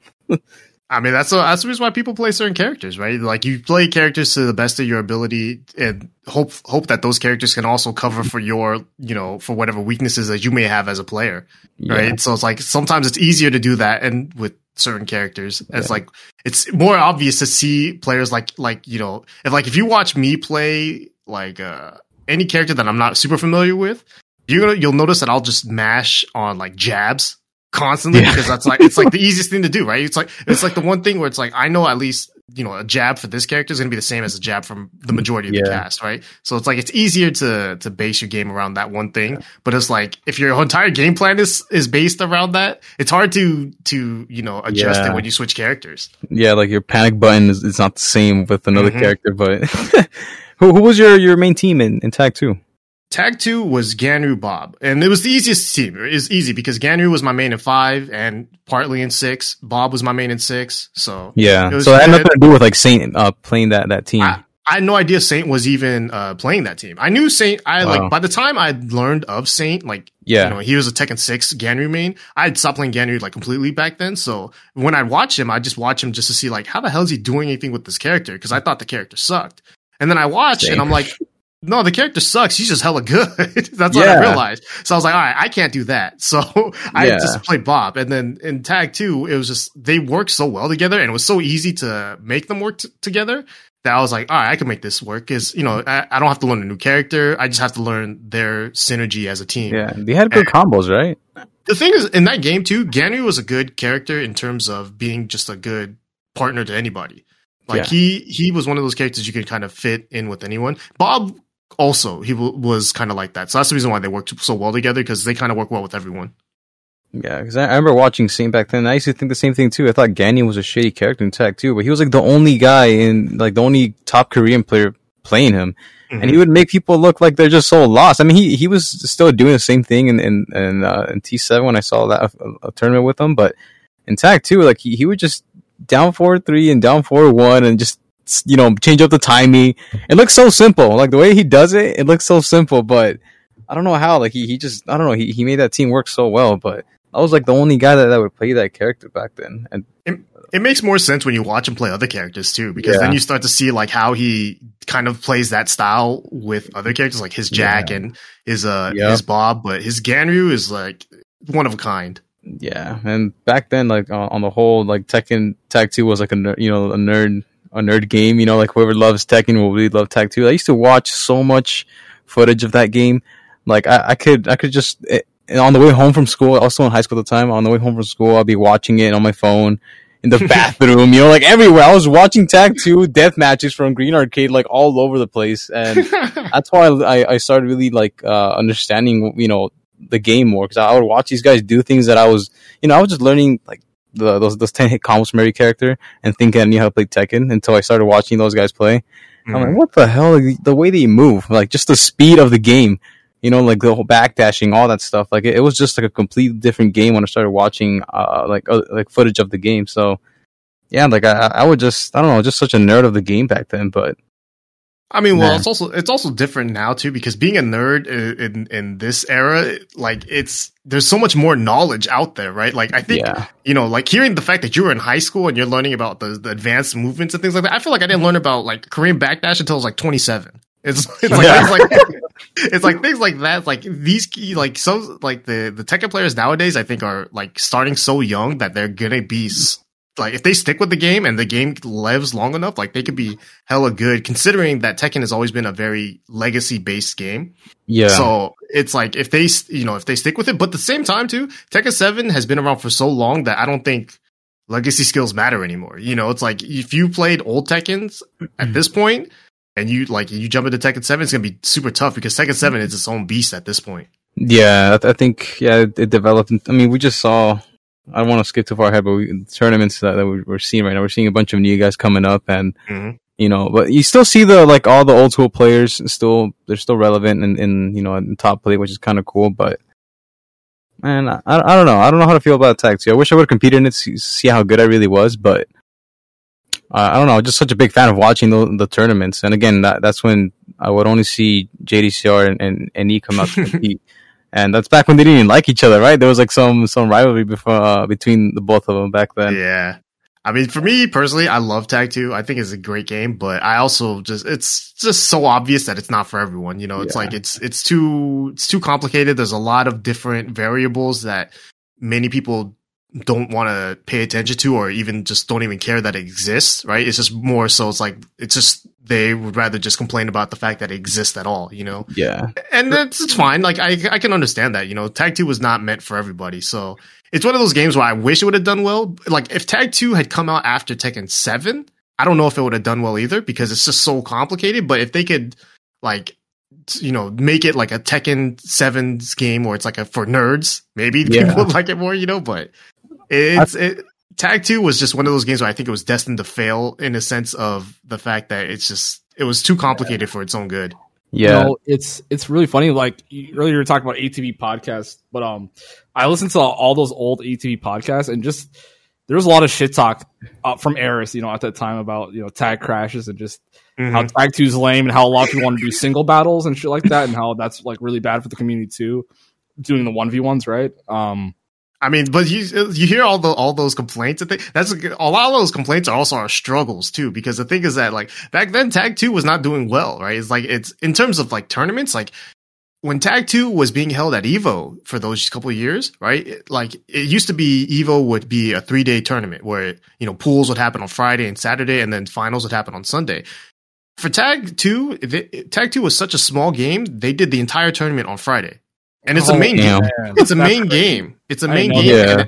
And they finished on Friday at 3 p.m. The next year, right? It wasn't even in the final lineup. They ended up getting added late. So I feel like a poser for getting into Tekken 7 when Tag 2 is so fucking lame. Not in it is hot. Nah, the thing is that the reason why Tekken 7 exists is because Tag 2 of how like poorly it did, right? I change it up. Yeah, I think a lot of people understood that like it's just so complicated, right? Because I remember when the game first came out too, and I'm seeing all these new players try to play the game, and I remember thinking like, oh, this is a Street Fighter player, and I'm watching him play, and I'm realizing like, oh, he doesn't necessarily understand, what's good in a 3D fighting game, let alone Tekken, right? And then it's hard to teach him that because there's so many good moves and there's no real like reason to say like, oh, why is this move good? What should you be doing in this game? It's so hard, and it's like there's no tutorial mode either. So it was just like Tag 2 as a game, like I loved it, but as a competitive game, no, I love that aspect too. It was just not good for building a competitive scene. Yeah. What were your favorite? Oh, sorry. Go ahead, Ian. Go ahead. No, I was gonna ask about like tournaments. Like, did you ever go out to any major tournaments for Tag 2? Tag 2 is Evos for sure, but I don't think so because I don't think I started traveling. Yeah, for sure until Tekken 7. So even for Tag 2, I was pretty. Actually, no, wait, no. I take that back. I think I went to final round. I went to one final round and I got my ass blasted. Damn. Who did you lose to? Country? Who did I lost? I know for sure I lost to Shinblade. Shinblade hop kicked me with Steve 7 times. He's a Steve Nina player in Tag 2, and he punches me with Nina and kicks me with Steve. It was fucked up. I don't even remember who sent me to losers. I think it was Big Boy actually from Atlanta. I think that was right. Yeah. So I went 0-2 in that tournament real fast, but at the same time I was like, I mean, I knew at the time I wasn't terribly strong at Tag 2. I just really enjoyed playing it, but I knew like I definitely wasn't like super buff at that game because it's just like it like a lot of the complaints from a lot of people, I didn't voice them, but I just struggled with them, like the tag crashes and all those different variables. I struggled with them like every other player. I just never bothered to complain about them because it felt, what's the point, Yeah, I think my favorite part about the competitive side for Tag 2 was when the Venezuelans started coming out. And El Negro was like the main one, right? Like the best one that was playing such a wonky ass team, right? Yep. Yeah, Kuimitsu Raven or some weird team. Wang Raven, Wang Jinpachi, and these were like not top tournament characters, and he was just messing up everybody with those characters. But that was probably like that's kind of like the Pakistan of today. It's not really the same size, right? Only like a handful of players, but to me, it felt like those were like those players that just came out of nowhere and they just started, like placing really high in tournaments. And that's like one of the first times I saw JDCR lose someone outside of a Korean in tournament too. Yeah, and I think that's also just because like we started seeing like not necessarily the growth of just Tekken, but like esports and video games worldwide, I guess, right? So it's like being able to see people like from Venezuela to travel to America to play in final round and things like that were unheard of, thinking about like maybe during the Tekken 5 era or the Tekken 6 era. But like now, in Tag 2 it was more common, and now it's obviously like super common. Now you expect them at every tournament, so it's cool. Were you? So I know like during this times like the Street Fighter 4 revolution, were you dabbling in Street Fighter 4 at all? Ooh, yeah. I played Street Fighter 4 quite a bit. During like only the vanilla, like during the arcade and the first initial console release. In fact, they had GameStop tournaments for Street Fighter 4 when it first came out on console. And if you I think it was the one that at the end it ended up being like Daigo versus Justin, like the grand finals or whatever. But I ended up, I ended up winning the first two. I won the first one. I qualified to go to the second tournament, and the second tournament I ended up getting top 2 because it was me and this other dude Sanchez. We ended up making the finals, and we both knew that we both qualified for the next tournament, so we just fucked around. And it was like that tournament actually was funny just because it was a lot of people that didn't know anything about like fighting games or arcades or tournaments in general, right? So it's like I'm playing against this one guy who brought his family, and they're holding up signs like saying "Let's go!" Oh god! And we're like, we're like in this tiny ass GameStop, and I'm just thinking, I'm gonna beat you up in front of your family. I remember GameStop. I remember there's a Justin Wong documentary called King of Chinatown, and it covers that whole GameStop tournament. And I think he got like he like what you're saying. He's about to win one, and it's just some dude with his girlfriend, and she's like cheering on the guy, and like she says like, and it's like it's grand finals or some shit. She says to her boyfriend, "Finish it," but then like Justin Wong like just perfects him. It's like I don't know. That's hilarious, man. I wish that was still the case. Just jobbers coming out. I mean, it was fun though, man. It's just to see all these people just playing the game for fun, Even if it was just on pad, right? I think I still have those headbands. You got a headband if you won those tournaments. I'm pretty sure I have one of them. I don't have. And I think I also won a Street Fighter 4 pad, which I ended up putting into a joystick. So it was a pretty sweet tournament. That's pretty cool. All right, so Tekken 7. There's a long road to Tekken 7. I guess all the previews, Comic-Con, and stuff like that. But I mean, this is a pretty big gap. But I mean, how excited were you for Tekken 7? When did you kind of first hear about it, kind of thing? Or I'm sure you knew it was coming, right? Well, Tekken 7, when we first heard about like 7.0, like it kind of, at least for me, it was like one of those like, yeah, we expected it to happen, but not so soon type of things. And then, we saw the game, and I remember thinking it looks nice, but like kind of exactly the same, like it looked like Tekken Revolution, so it was hard to like get real hype about it. And then, when you played it, it felt like Tekken, it just felt like a very, very, neutered down version of Tekken. And so it was fun because it's different, right? It's single characters. But for me, it was hard to get into it just because I didn't have a character to play, right? I'm still like, I'm searching, right? Because there's no Ganryu, there's no Bob.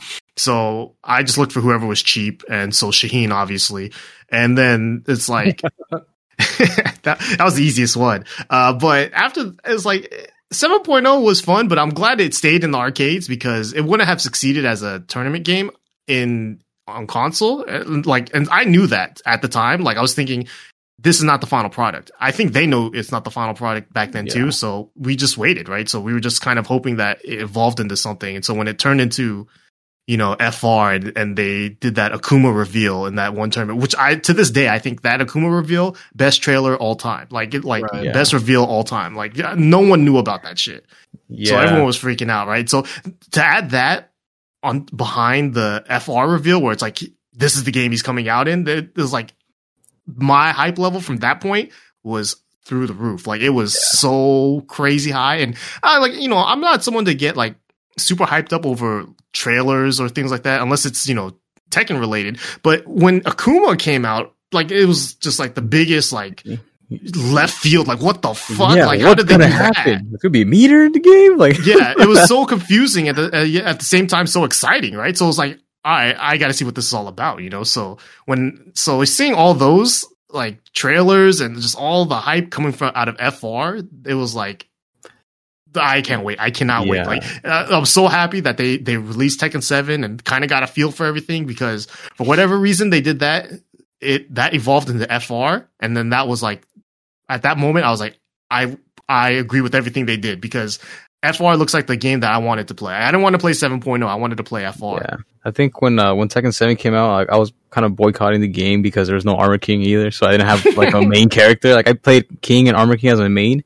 And I think Bruce and Jack as like my secondary or something. I forget who it was. You really like the characters that are all gonna die eventually, huh? Yeah, and then and then I also had like Dragunov and Steve as like some side team or whatever. But I wanted to play Armor King and he wasn't there, so I'm like, you know what, fuck this game. I'm not gonna play. And I was just like not looking at any footage of the game, like nothing at all, unless the game's like out for me to play as well, because it was still only arcade, so I didn't want to just give myself Tekken blue balls and not be able to play the game, right? So I just ignored it for a long time, and the only time I really did pay attention was when I saw that trailer, and I was like, whatever, I'll look at it because everyone was talking about it and like all over the place. I just couldn't avoid it. Was. Did you know who okay. Yeah. He's a new character in T7. But no, I was just trying to avoid the game until I saw that trailer. That's the only time I really, glanced at the game. I was like, what the fuck's going on? Yeah, that shit was crazy. That's like mind melting still. And obviously it's not the same, but like the fact that later on they followed it up with Geese, like holy shit, like that's big balls right there. That to me is probably my favorite release. When I saw Geese, I had no idea what was going on either. I mean, I had no idea who the hell Geese was. I'm sorry if I offended anyone, but I don't play KOF, dude. I'm gonna edit that out for you, dude. I'll make sure I repeat it like 10 times in the podcast. But I was sitting next to Quinto, and then I saw those doors and everything, and everyone started just yelling and screaming, and I was just looking around like, what's going on, dude? And then I see I think those are Pukin or some shit. And I'm like, who the fuck is that? And some random dude in the crowd goes, that's Geese from King of Fighters. I'm like, I didn't know, dude. I can't believe someone actually told me that, but someone told me in the middle of all that who he was. I mean, it's not surprising too, right? Like, not too many people, if you're a Tekken only player, right? It's kind of. You look like JDCR looking at him like, who the hell's Geese? Never heard of him before. Yeah, but Pickle's Mexican, so that's one. Yeah. I would play KOF when I was a kid in the arcade in Tijuana, but I didn't know any of these characters. I don't really know KOF. I would just play the game. I only knew a handful of characters and that was it. But I don't actually know like anything about most other fighting games, just like the basics of it, but yeah, I was just pretty much only a Tekken player, and then I played shooters on the side. So I wasn't really into fighting games until like Tekken 7 or Tag 2. So Rickstah, so right off the bat when 7 came out, were you Akuma the whole way? You didn't give a shit about Bob at that point? You were just like so hyped on Akuma? No. I was like one of those Tekken purists where I was like, Akuma, like I'm excited that he's in the game, but I was like, man, like what, if any of the Street Fighter players play Tekken, I'm gonna fuck them up, right? I'm thinking like that, and then this GameStop tournament happens on a Wednesday. It's like random ass tournament, just happens on a convention day. It's like it's a single elimination tournament, and like everyone in SoCal knows about it. So I go to it, and I'm playing. I remember it was a single elimination tournament. I lost to Rip, and I remember thinking when I was losing to Rip, I was playing Shaheen, and he's ducking all these strings that I'm thinking like, you didn't even know that was a high, but whatever, right? And then it was getting frustrating because I'm playing a character that I felt like I didn't know how to play, and I'm playing against Rip, who's been playing Law since, before the dawn of time. Yeah. So it was like, man, like what the fuck am I supposed to do? Because Shaheen didn't feel special, right? Like he felt like just a regular ass character, right? And so after that tournament, it was the first time. I think it was the first or second time I got to play FR, and so I go play casuals against Locke and some other guys, and I'm like, yeah, fuck it, I'll play Akuma, and immediately I was like, this character is fucked up because it was just one of those things where it was like, it was so obvious in my mind how he could take advantage of the Tekken system. And so the first thing I did against everyone I played against, casuals, jump. I was jumping all day. I was wanting to see how they react and what I could get away with. And when I saw what I could get away with, I was like, hey, SCR is in 2 weeks. I think I can win. That's what I thought. I was like, dude, this character, for what I could do in like 15 minutes right there, it felt like how much I could take advantage of. And I'm thinking SCRs in 2 weeks, I might be able to actually win that tournament. So that led Akuma was actually only supposed to be a one tournament deal in my mind. I thought, right? I was like, I'm going to play him at this tournament, see how I do. But then at SCR, I ended up getting fourth, right? I lost to Congo Jack's Gigas, and in losers, I lost to Punko, the Akuma. After I lost to his Akuma, I was like, all right, maybe I'm done playing Akuma, right? But then I started watching him play, and when I saw him beat MYK the way he did, I was like, oh, dude, like, there's so much more I could take advantage of. Yeah, like if a Tekken player knows how to play Akuma, like, it could, it's way, way better than what Punko was doing, right? Right, because I was watching. I'm just thinking like, all right, he's just doing Street Fighter shit, right? And it's like he's a good fighting game player. Obviously, he's beating Tekken players in a game that he's not really known for. So the fact that he's beating us with Akuma is hella good. And then I'm just watching. I'm just like, but he doesn't know Tekken. It's pretty obvious. Yeah. So if I could just combine both of those things, I'm thinking I might be able to do some work with this character. So Akuma ended up becoming the main, just kind of like a happy accident, I guess. Yeah. Because it was never my intention, but it just ended up happening. Dude, that character has given me so many nightmares, dude. Just from going up to WNF, and then it's like, who do I have to play against? Ricky. And I've never beat you in any tournament. I mean, I play mostly like at WNFs, but every time I would lose to you, dude, I would hit the lab and try and figure out what the hell am I doing wrong against this character? How do I get him off the air? I ended up picking up Lars again and trying to use him to, anti-air you. And I just couldn't never figure it out, dude. Like, I was going through hell just trying to figure out how to beat this character. And I don't know, like, I feel like back then, I remember, like, even Avi would tell me, oh, that character sucks, dude. Akuma was trash. Like, I was, like, the only guy just talking shit about this character being fucking ridiculous. And then, like, you were, like, the only Akuma player at the time. I feel like, at least in Soka, I would not really see many Akuma players. So he was kind of, like, under the radar in a bit, but I don't know. I always thought the character was just so hard to deal with, and I don't like that matchup even to this day. I mean, it's understandable, right? Because he takes advantage of the system. It's the only reason why I play him. I play him because he does take advantage, and he gets to end the rules in his favor, right? Yeah. So, and honestly, no lie, I think playing Akuma made me a better tournament player overall because my game plan prior to playing Akuma was never as structured as it is now. Since playing Akuma, because prior to Akuma, right, when I'm just a Ganryu Bob player of the Tekkens, I kind of just go in with the game plan of like, let me just see what works, right? I just hit them and just try to get the win, right? Not really thinking of trying to adapt or anything. But with Akuma, I knew immediately, like, my game plan revolves around a few things, right? But one of the things I'll take advantage of first is jump. I want to see what my opponent does to this, because then it's like, all right, if I jump and they, attack me or they try to interrupt me, for me, I'm thinking, okay, I have a way in now. I'm going to challenge every time. I'm going to just keep jumping because if they challenge me, eventually they'll lose and I'll win in that exchange, right? If they start sidestepping my jump-ins, then I'm thinking, all right, you can't jump in too much. I gotta slow it down. I gotta rethink my and all of this happened just because I was playing a different style of character. Whereas like prior to that, I didn't think like that. And now because I did play Akuma throughout the beginning of Tekken 7, it translated over to my Ganryu now. So my Ganryu play is more closer to my Akuma play than it was to my Ganryu play of prior, which is crazy in my mind to think about, considering that I've been playing Ganryu for so long, before and after. But Akuma, I think, had the most impact on my Ganryu play than anything else, just because of how playing a different playstyle ended up making my playstyle in general just a little bit, broader. So I kind of understand the game a little bit more. Yeah, and I think for a while, like, maybe because you were like one of the few that was playing Akuma. I feel like a lot of people were always probably prepping, for you in some kind of way. So when you start seeing people, oh, you know how to deal with this, but Akuma kind of has an option to deal with the things that beat him, right? Like if someone's sidestepping, you do have a homie move off of the, your jump ins and stuff like that. So there's always like other options that you have with that character. And I don't know, what made it so hard for me to deal with was it's kind of one of the first few times where I feel like I could not, like, I can't challenge and I can't take advantage of my frames.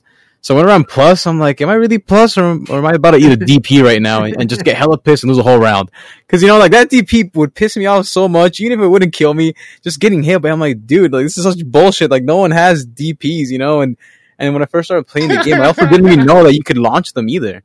I think one of the first few times that I played you in tournament, like I was so nervous because I had a crowd of people at WF watching us, and I blocked the DP. And then I heard someone say, launch that. And I think I just did like a 1-1-2 or something. I'm like, wait, you can launch that? Like, I had no idea. Again, I don't fucking play Street Fighter. I don't know how bad these things are, right? But I had no idea that was like a launch punishable move the first time I dealt with it. But I don't know. That character would just get me so mad that I just could not focus and I could not play Tekken. I would play so weird where like nothing would work, Like I would just play so out of my, like, I don't know, like I would throw my whole place out the window and just try and like, just freestyle and go out there, and it would never work. But let me tell you a little something then about that, right? Because what you just described is something that I've like my experience as a Tekken player. That kind of thing comes from way back. It's figuring out what to do to your opponent to make them pissed. Yeah, I'm telling you, because I played enough. It's you can kind of get a good sense of it, and then like when you just start to feel like, all right. They're getting frustrated, right? You could just kind of tell, like, you might, like, it's harder online, but even still online, you could play enough and just be like, they don't like that, right? And then you start doing it a few more times, and then you start to realize, like, they start doing some real dumb shit, And it happens to me. I do it back to them because, they're pissing me off, right? So that's like, it's a tournament strat that, like, is often overlooked, I think, but it's also one of those, like, I tell people this, to be good at a fighting game, you have to be an asshole. Like, you have to be an asshole because you're doing things that your opponent does not want you to do, right? That's why I suck at Tekken. I'm like super honorable and like, shut up. No, you're not, dude. Here's the thing. No one's honorable in Tekken. Everyone says that. No one's honorable. That's true. I do like 3 lightning screws in a row and shit. But dude, this guy has gone around. The worst. Yeah, this guy will play like a first of 3. He'll get around on me and just turn off the whole game and say like, and start bragging about that round. Like come on, dude. You're an asshole, dude. You're an asshole for the wrong reasons, though. All right, so would it be fair to say Tekken 7 was your best Tekken? Because, I mean, looking at your results, I mean, you're just consistent across the board. I would definitely say so. I think the Akuma, I mean, right off the bat, Akuma helped me out, like, so much. And I'll say it's the Akuma experience, the fact that there were so many more tournaments happening because, prior to Tekken 7, right? Tag 2, we just had weeklies, and Evo every now and then, a few majors. But when Tekken 7 came out, like, it felt like, that's when more, that was around the time when Street Fighter 5 came out, right? So you got more and more tournaments and more, just all these, like, events happening so often that sponsors too. Yeah, it's like, it's so easy to just constantly play, right? And get high level competition. At the same time, it was being able to play high level competition is what, like, allowed me to get better, right? I think that playing Akuma forced me to play better players, right? Because I was getting results that, in my mind, I didn't deserve. I'm being honest.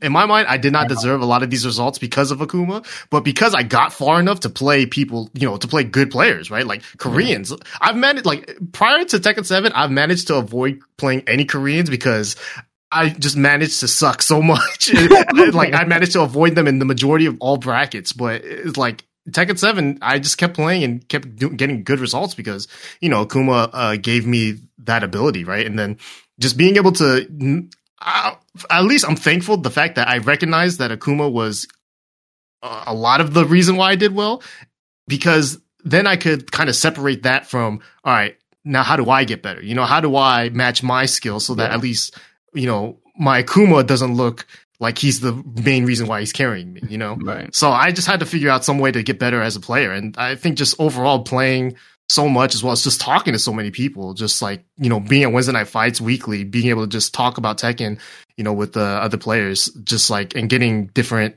ideas and thoughts and just how people play. It was like, I definitely think I learned a lot about Tekken during Tekken 7, even though I've been playing Tekken for so long. I felt like I learned the most during Tekken 7, especially in the early days. So, speaking of Akuma and, getting those results, Combo Breaker 2019, probably the one, set that I'll show to like my casual friends who don't even know anything about Tekken. It's like, oh, you have to see this. This is the hypest shit ever. Like you want to start watching these tournaments.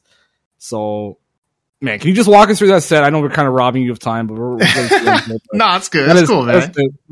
We talked about it last week with Cuddlecore, where it's like, that's offline Tekken right there. The whole crowd getting on their feet, over just some of the most epic shit.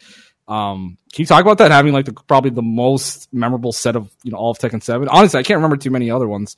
I know Super Akuma had like a sick Akuma combo, but I forget. I mean, all I remember is you versus Knee. So yeah, I mean, it's definitely like it's a cherished moment, right? I'm going to cherish that moment, even though I lost at the end of the day. That's probably going to sting more than the moment itself for me personally.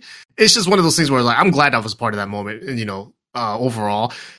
Man, it was just that entire tournament itself was crazy for me, just because like before that top 8, that was we had to wake up early because I forget the first match started at 8 or 10, but top 24 was prior to that top 8. So I had to wake up and I had got like 2 or 3 hours of sleep. Like I do not sleep well on the road, and like that was the one day too. Like Combo Breaker, they have a 24-hour venue, right? So I'm thinking if I'm out of the tournament, I'm just gonna play games, 24 hours nonstop, right? I'm in the tournament still. I'm in the winner's side, so I'm thinking, oh, I can't. I got to go to bed, right? So I'm in my room at 12. I'm like, all right, I'll knock out now, and then wake up, and then I'll go to the tournament. I slept at like 5, and I maybe got like an hour of sleep. Like I don't know what the hell was going on. I just could not fall asleep. So that day I was just like groggy as hell, super tired. I got 2 bananas. JDCR wanted one, so I fed him, and then he beat me up in the tournament. It was like I think I was the first or second match of the day, right? So it was like I'm mad tired, but at the same time I'm thinking, it is what he's tired too, right? We got to play. So me and JDCR play. He beats me, and then between that, I had to wait like a couple hours before I played my next match, which was Speed Kicks, and like that match too was definitely hard, but I kind of felt like I could win that match just because. Yeah, I don't know. It's just Akuma. It's Akuma. Yeah. It's like I felt confident in that match going into it. And then when I went up against Knee, though, the biggest concern for me was what character he was going to pick, because I played him prior to that, Evo Japan. We had played Paul Akuma, and he 6-0'd me so fast that I don't think he remembered we ever played that set. Yeah. It was the fastest set of my entire life, like one of the fastest. And it was one of the most embarrassing sets too, because there's this girl behind us, and I knew she's like a cosplayer, and she said something in Japanese. She's like, "Oh, it's Knee. I need to watch him." And so I'm thinking, "Oh yeah, you need to watch his ass beat. I'm about to give Knee real quick." And then Knee 6-0's me, beats me down. Yeah. And then she goes, "That was fun." And then she walks away. And so there went my day. So, but you know what? I think that because Knee doesn't remember that match, he forgot how badly he beat me up, because when he picked Brian on me, that was like the biggest shock, right? Because I was thinking Devil Jin, Paul. I was just thinking Paul, because Paul does really well against Akuma, and I tend to do terrible against Paul. But when he went to Brian, I was like, all right, first things first, he's trying to show off, right? Because he's a Brian main. But for me personally, I was like, I don't like the Knee that plays Steve. I wasn't a fan of Paul's Knee. I was a fan of Brian Knee. So the fact that he played Brian against me, I didn't take it as disrespect. I took it as like almost like a finally. I was like, all right, I want to play against this. I want to play against the character that you're most known for, even though if it's not your best character, and I definitely don't think it was his best character at the time. Yeah. But just playing that set, the confidence kept growing throughout the set, even though like I was losing early on. I just felt like, I could tell right off the bat that he was really trying to do anti-Akuma shit as well as also style on me. So I knew the first part was going to be a tough part to get through, but the second part, him trying to style on me, I was like, I can take advantage of that. I know for certain I can take advantage of that. What was he trying to do? Like, was he trying to taunt jet uppers? He's trying to taunt jet upper. I knew it too immediately, right? I could tell because I'm back rolling all these things and he's already taunting and like dashing up real aggressive. And so I'm like, oh, he's trying to show off, you know. And it's, you know, I don't take any like disrespect to that. I'm thinking, all right, yeah, you know, it's a show, right? You got to try to show off. So I just, when I saw it though, I was like, that's my way in. That's the only way I can win is by kind of taking advantage of those small moments and then hopefully just, you know, snowballing it. And the first game didn't go my way. The second game definitely went my way with some random bullshit that happened. I killed him with the Tatsu, a heavy Tatsu, which I think was actually supposed to be a while standing 4-4. Yeah. Oh my god, are you serious? Yeah, so that shows you what my hands were doing, right? Like my hands were not in, like my hands were definitely overthinking. They were mashing real hard. And I could tell. Your commentary is like, oh, genius Tatsu. Yeah. It was just one of those things where I was like, man, like it's working out, but my hands are not doing what I want them to do. And then the third game was the big one, all right? And I got a good start, and I thought the momentum was on my side. And then when that round happened, where you know I was winning, and then I dropped the FADC combo off the Shoryuken. And everyone that watched was like, "Why are you being so greedy? You know, like why would you not spend it?" And I heard of that. Yeah, it's so frustrating because a couple hours prior to that, I was talking to Rip, and Rip was like, "How come we never do back one combos with Akuma?" Right? And I'm thinking, just do jab DP and then I'll FADC. I'll never drop that combo. Yeah, it's easier. Never drop that. That's what I said. I said never. And then in that moment, I drop it. And I was like, right then, Rip's words came back to me, and I was like, oh fuck, I gotta win this round. I'm panicked, right? And so like some shit happens. He whiffs something, and I think I tried to punish with 1-2, and the one was just too far off, so I missed. And then he launched me right then and there. I was like, all right, how much meter do I have? How much health do I have? That's what I looked at. I looked at my meter and my health, and I'm like, all right, I have enough health to survive a mix up if it's not a taunt jet upper. I have full meter, obviously, so. What the hell am I going to do with this? And I honestly, one strat that I've ever heard, this is a strat that I've heard from Street Fighter players. This dude Sanchez, he says, never die with meter. Never die with meter. And I was like, I looked at my meter. I'm like, if I'm going out spending, you know, so I spent it on the super. And let me just tell you, I definitely thought I died. 100%. I think everyone thought you died. I was watching. I'm like, oh, you're dead. Mm-hmm. But that slow-mo felt like forever, dude. Like it was such a long slow-mo, and then you see the Kuma, you know, step back, and then it's like, what the fuck? Like it was crazy. Your facial expression was hilarious too. You like grabbed your heart, and I was like, holy shit, dude. Like this is crazy because that was my genuine reaction. I thought I was dead. So when I saw that my character was alive, it's like, you know, you're shocked, right? My face was shocked because I was like, how the fuck did I live? How did I kill him? What sorcery did I do here? You know? And then, but there's a handful of things that happened there, right? So the crowd making all this noise, which was insane. It was like, it was too loud. It must have been the loudest like reaction that whole weekend, right? It's weird. It's weird because when like I remember when Evo ended up getting real big, when the crowd noise started sounding fake, like because it gets so big that like like you just hear the crowd and it's like wow, it sounds like it's piped in from speakers, right? Yeah. Right. But that one, you felt like because everyone was yelling, and they were so close to the stage, like you could feel the bass, like pushing the stage around. I was like, what the fuck is happening? And then, so I freaked out, and then I'm like, all right, I have to win this last round.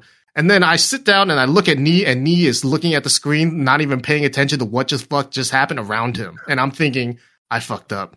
Yeah, I saw he had like a small little he was like what? Like, but he instantly like back to business. He locked in a lot faster than I did because if I had seen him look back, I would have been like, oh, okay, he's a little flustered, right? I didn't see that. I only saw him locked in. So in my mind, I thought he did not give a shit about what just happened. Yeah. So you ever hear that? You ever hear that phrase of like the people who are first and not looking back at the people who are, behind them. It was one of those things where I saw you look over at Nee and he's just looking at the screen.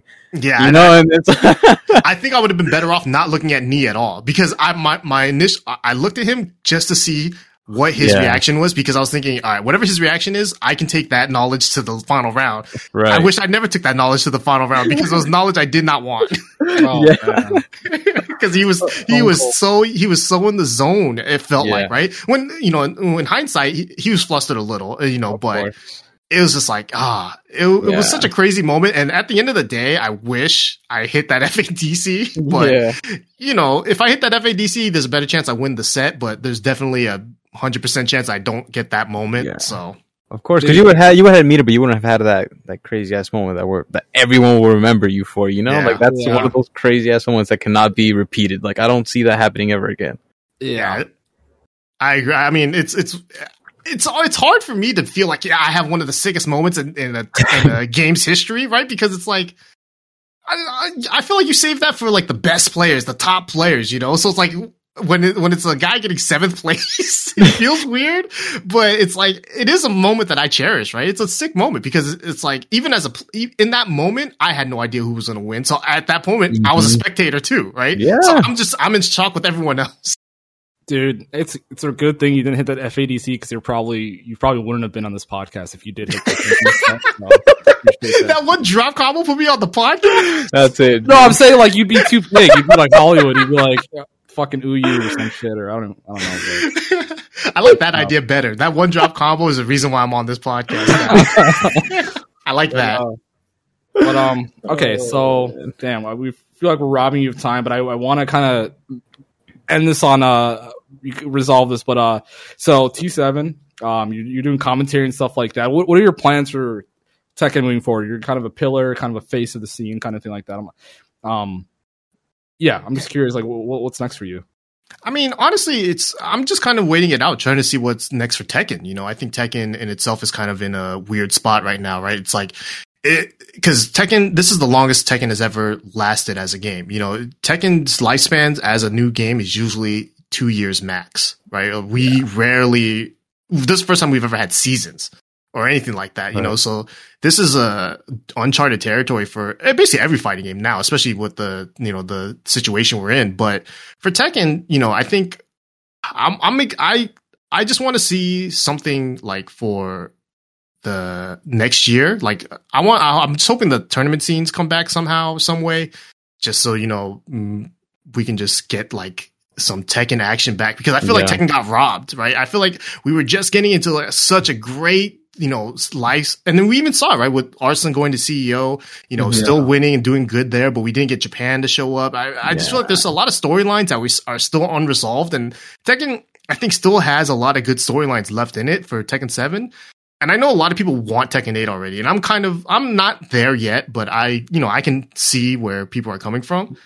But I want one more year of just Tekken 7, like just to finally just wrap it up. You know what I mean? Yeah. Like kind of put a bow on everything. And then if that happens, I just hope I'm a part of it too. I just want to be able to commentate or participate in it as much as I can.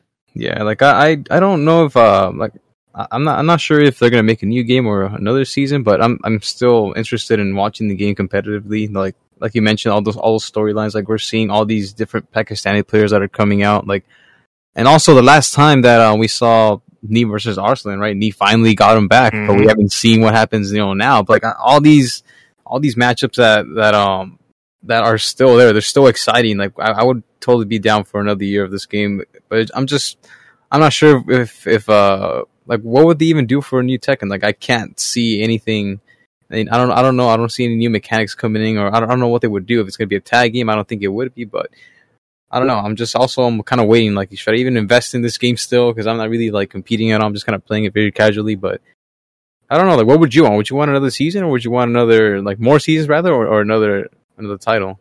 I mean, I'm okay with one more season, but I'm okay honestly if they don't do one more season and they just let the game rock for what it is for the final, right? And then just say like this is the final version of the game, and then the new Tekken's going to come out soon, hopefully. And I mean, the thing is that Tekken hasn't. I mean, it's it's evolved in a weird way. Like Tekken 5 and Tekken 6, it was kind of like just piling on top of each other in terms of like mechanics. And then you got overboard with Tag 2, right? Like mechanics were overboard, right? And then they toned it down a ton with Tekken 7. So, they could start adding mechanics back, right? They could maybe make the throw game, back to revert it to what it was before, maybe make Oki a little bit different. Yeah. I think that there's a lot of different directions they could go. For me, I want to play the game the way they design it, though. I don't really like to play God in fighting games. Yeah, request things. Yeah, yeah, just because I know number one, it's like I'm selfish, right? I'm gonna ask for dope things for my own benefit, but it's also like, I don't know what makes a good fighting game good. It's like I might have ideas, but it might not translate, so nicely into fighting games. So when it comes down to Tekken, though, a new season would be sick. I don't know if they can do a new season though, and then to be honest, I don't know if they will do a new season. I think they're probably just going to go for another Tekken, but I don't know. I mean, I have no idea. I just hope that whatever comes for 2022, at least as a competitor, Tekken 7 is still around because I think there's still so many storylines that are left unfinished that I think need to have some sort of, resolution. Yeah. And do you think this game would die off if another one comes out? Tekken 8 comes out? Yeah, I think so. I think Tekken always self-cannibalizes itself because it's never had a game outlive itself other than like Tag 1. And Tag 1 was a very it was just because Tekken 4 was so different, right? So unless Tekken 8 is so drastically different from Tekken 7 that people don't want to switch, which I don't see happening, I think Tekken 8 will just be the new Tekken from here on out if that's a new Tekken that they go with. For sure. And are you going to step up commentary, do you think, or just keep it at the level you're at kind of here and there? Just see how it goes. I'm as a commentator, I love doing it, but it's also one of those things where it's like I love competing so much too. It's the main reason why I even play fighting games, right? The competition aspect of it is like the big thing. So I love commentating about it. I love talking about the knowledge that, that I see from other players and, can share knowledge with other players, but man, just being able to compete is nothing like it, So I think I'm just going to be greedy and try to do both as much as I can just because, it's so fun to be able to commentate as well as compete. For sure. It's like a survival horror, dude. It's that thrill. It can't be that thrill. But, okay, well, we've robbed you of more time than I said that we would be doing this. But Rickstah, where can the people find you, your go-to Tekken Twitch streams and all that? What are your socials? You can follow me on Twitter and at Twitch on Ricksteezy, RickSteezy. 3 E's, right? Yes. Man, awesome. Whoever took Rickstah on Twitch or on Twitter ruined my entire, I could have just said Rickstah, but now it's I gotta say 3 E's. Yeah, you gotta count them out. Yep. For sure. But dude, thank you so much, man. I think both of us definitely always admired you. You're just, you're like a bright, I don't even know what the word is, but you're like just a fun person at the night sky, dude. Yeah, something like that. Every time you're just always laughing. You're always bringing the fun. I feel like you probably underestimate yourself, how much fun you bring to Tekken. So yeah, appreciate you. I'm glad to hear that from you, honestly. Yeah, thank you for dropping that FGC combo, dude. Yeah, sure. Oh man. All right, you're welcome. That's the first time I've ever said that about that. You're welcome. just own it, dude. But thanks for coming on, dude. Yeah, man. Thank you. All right, buddy. All right. Peace.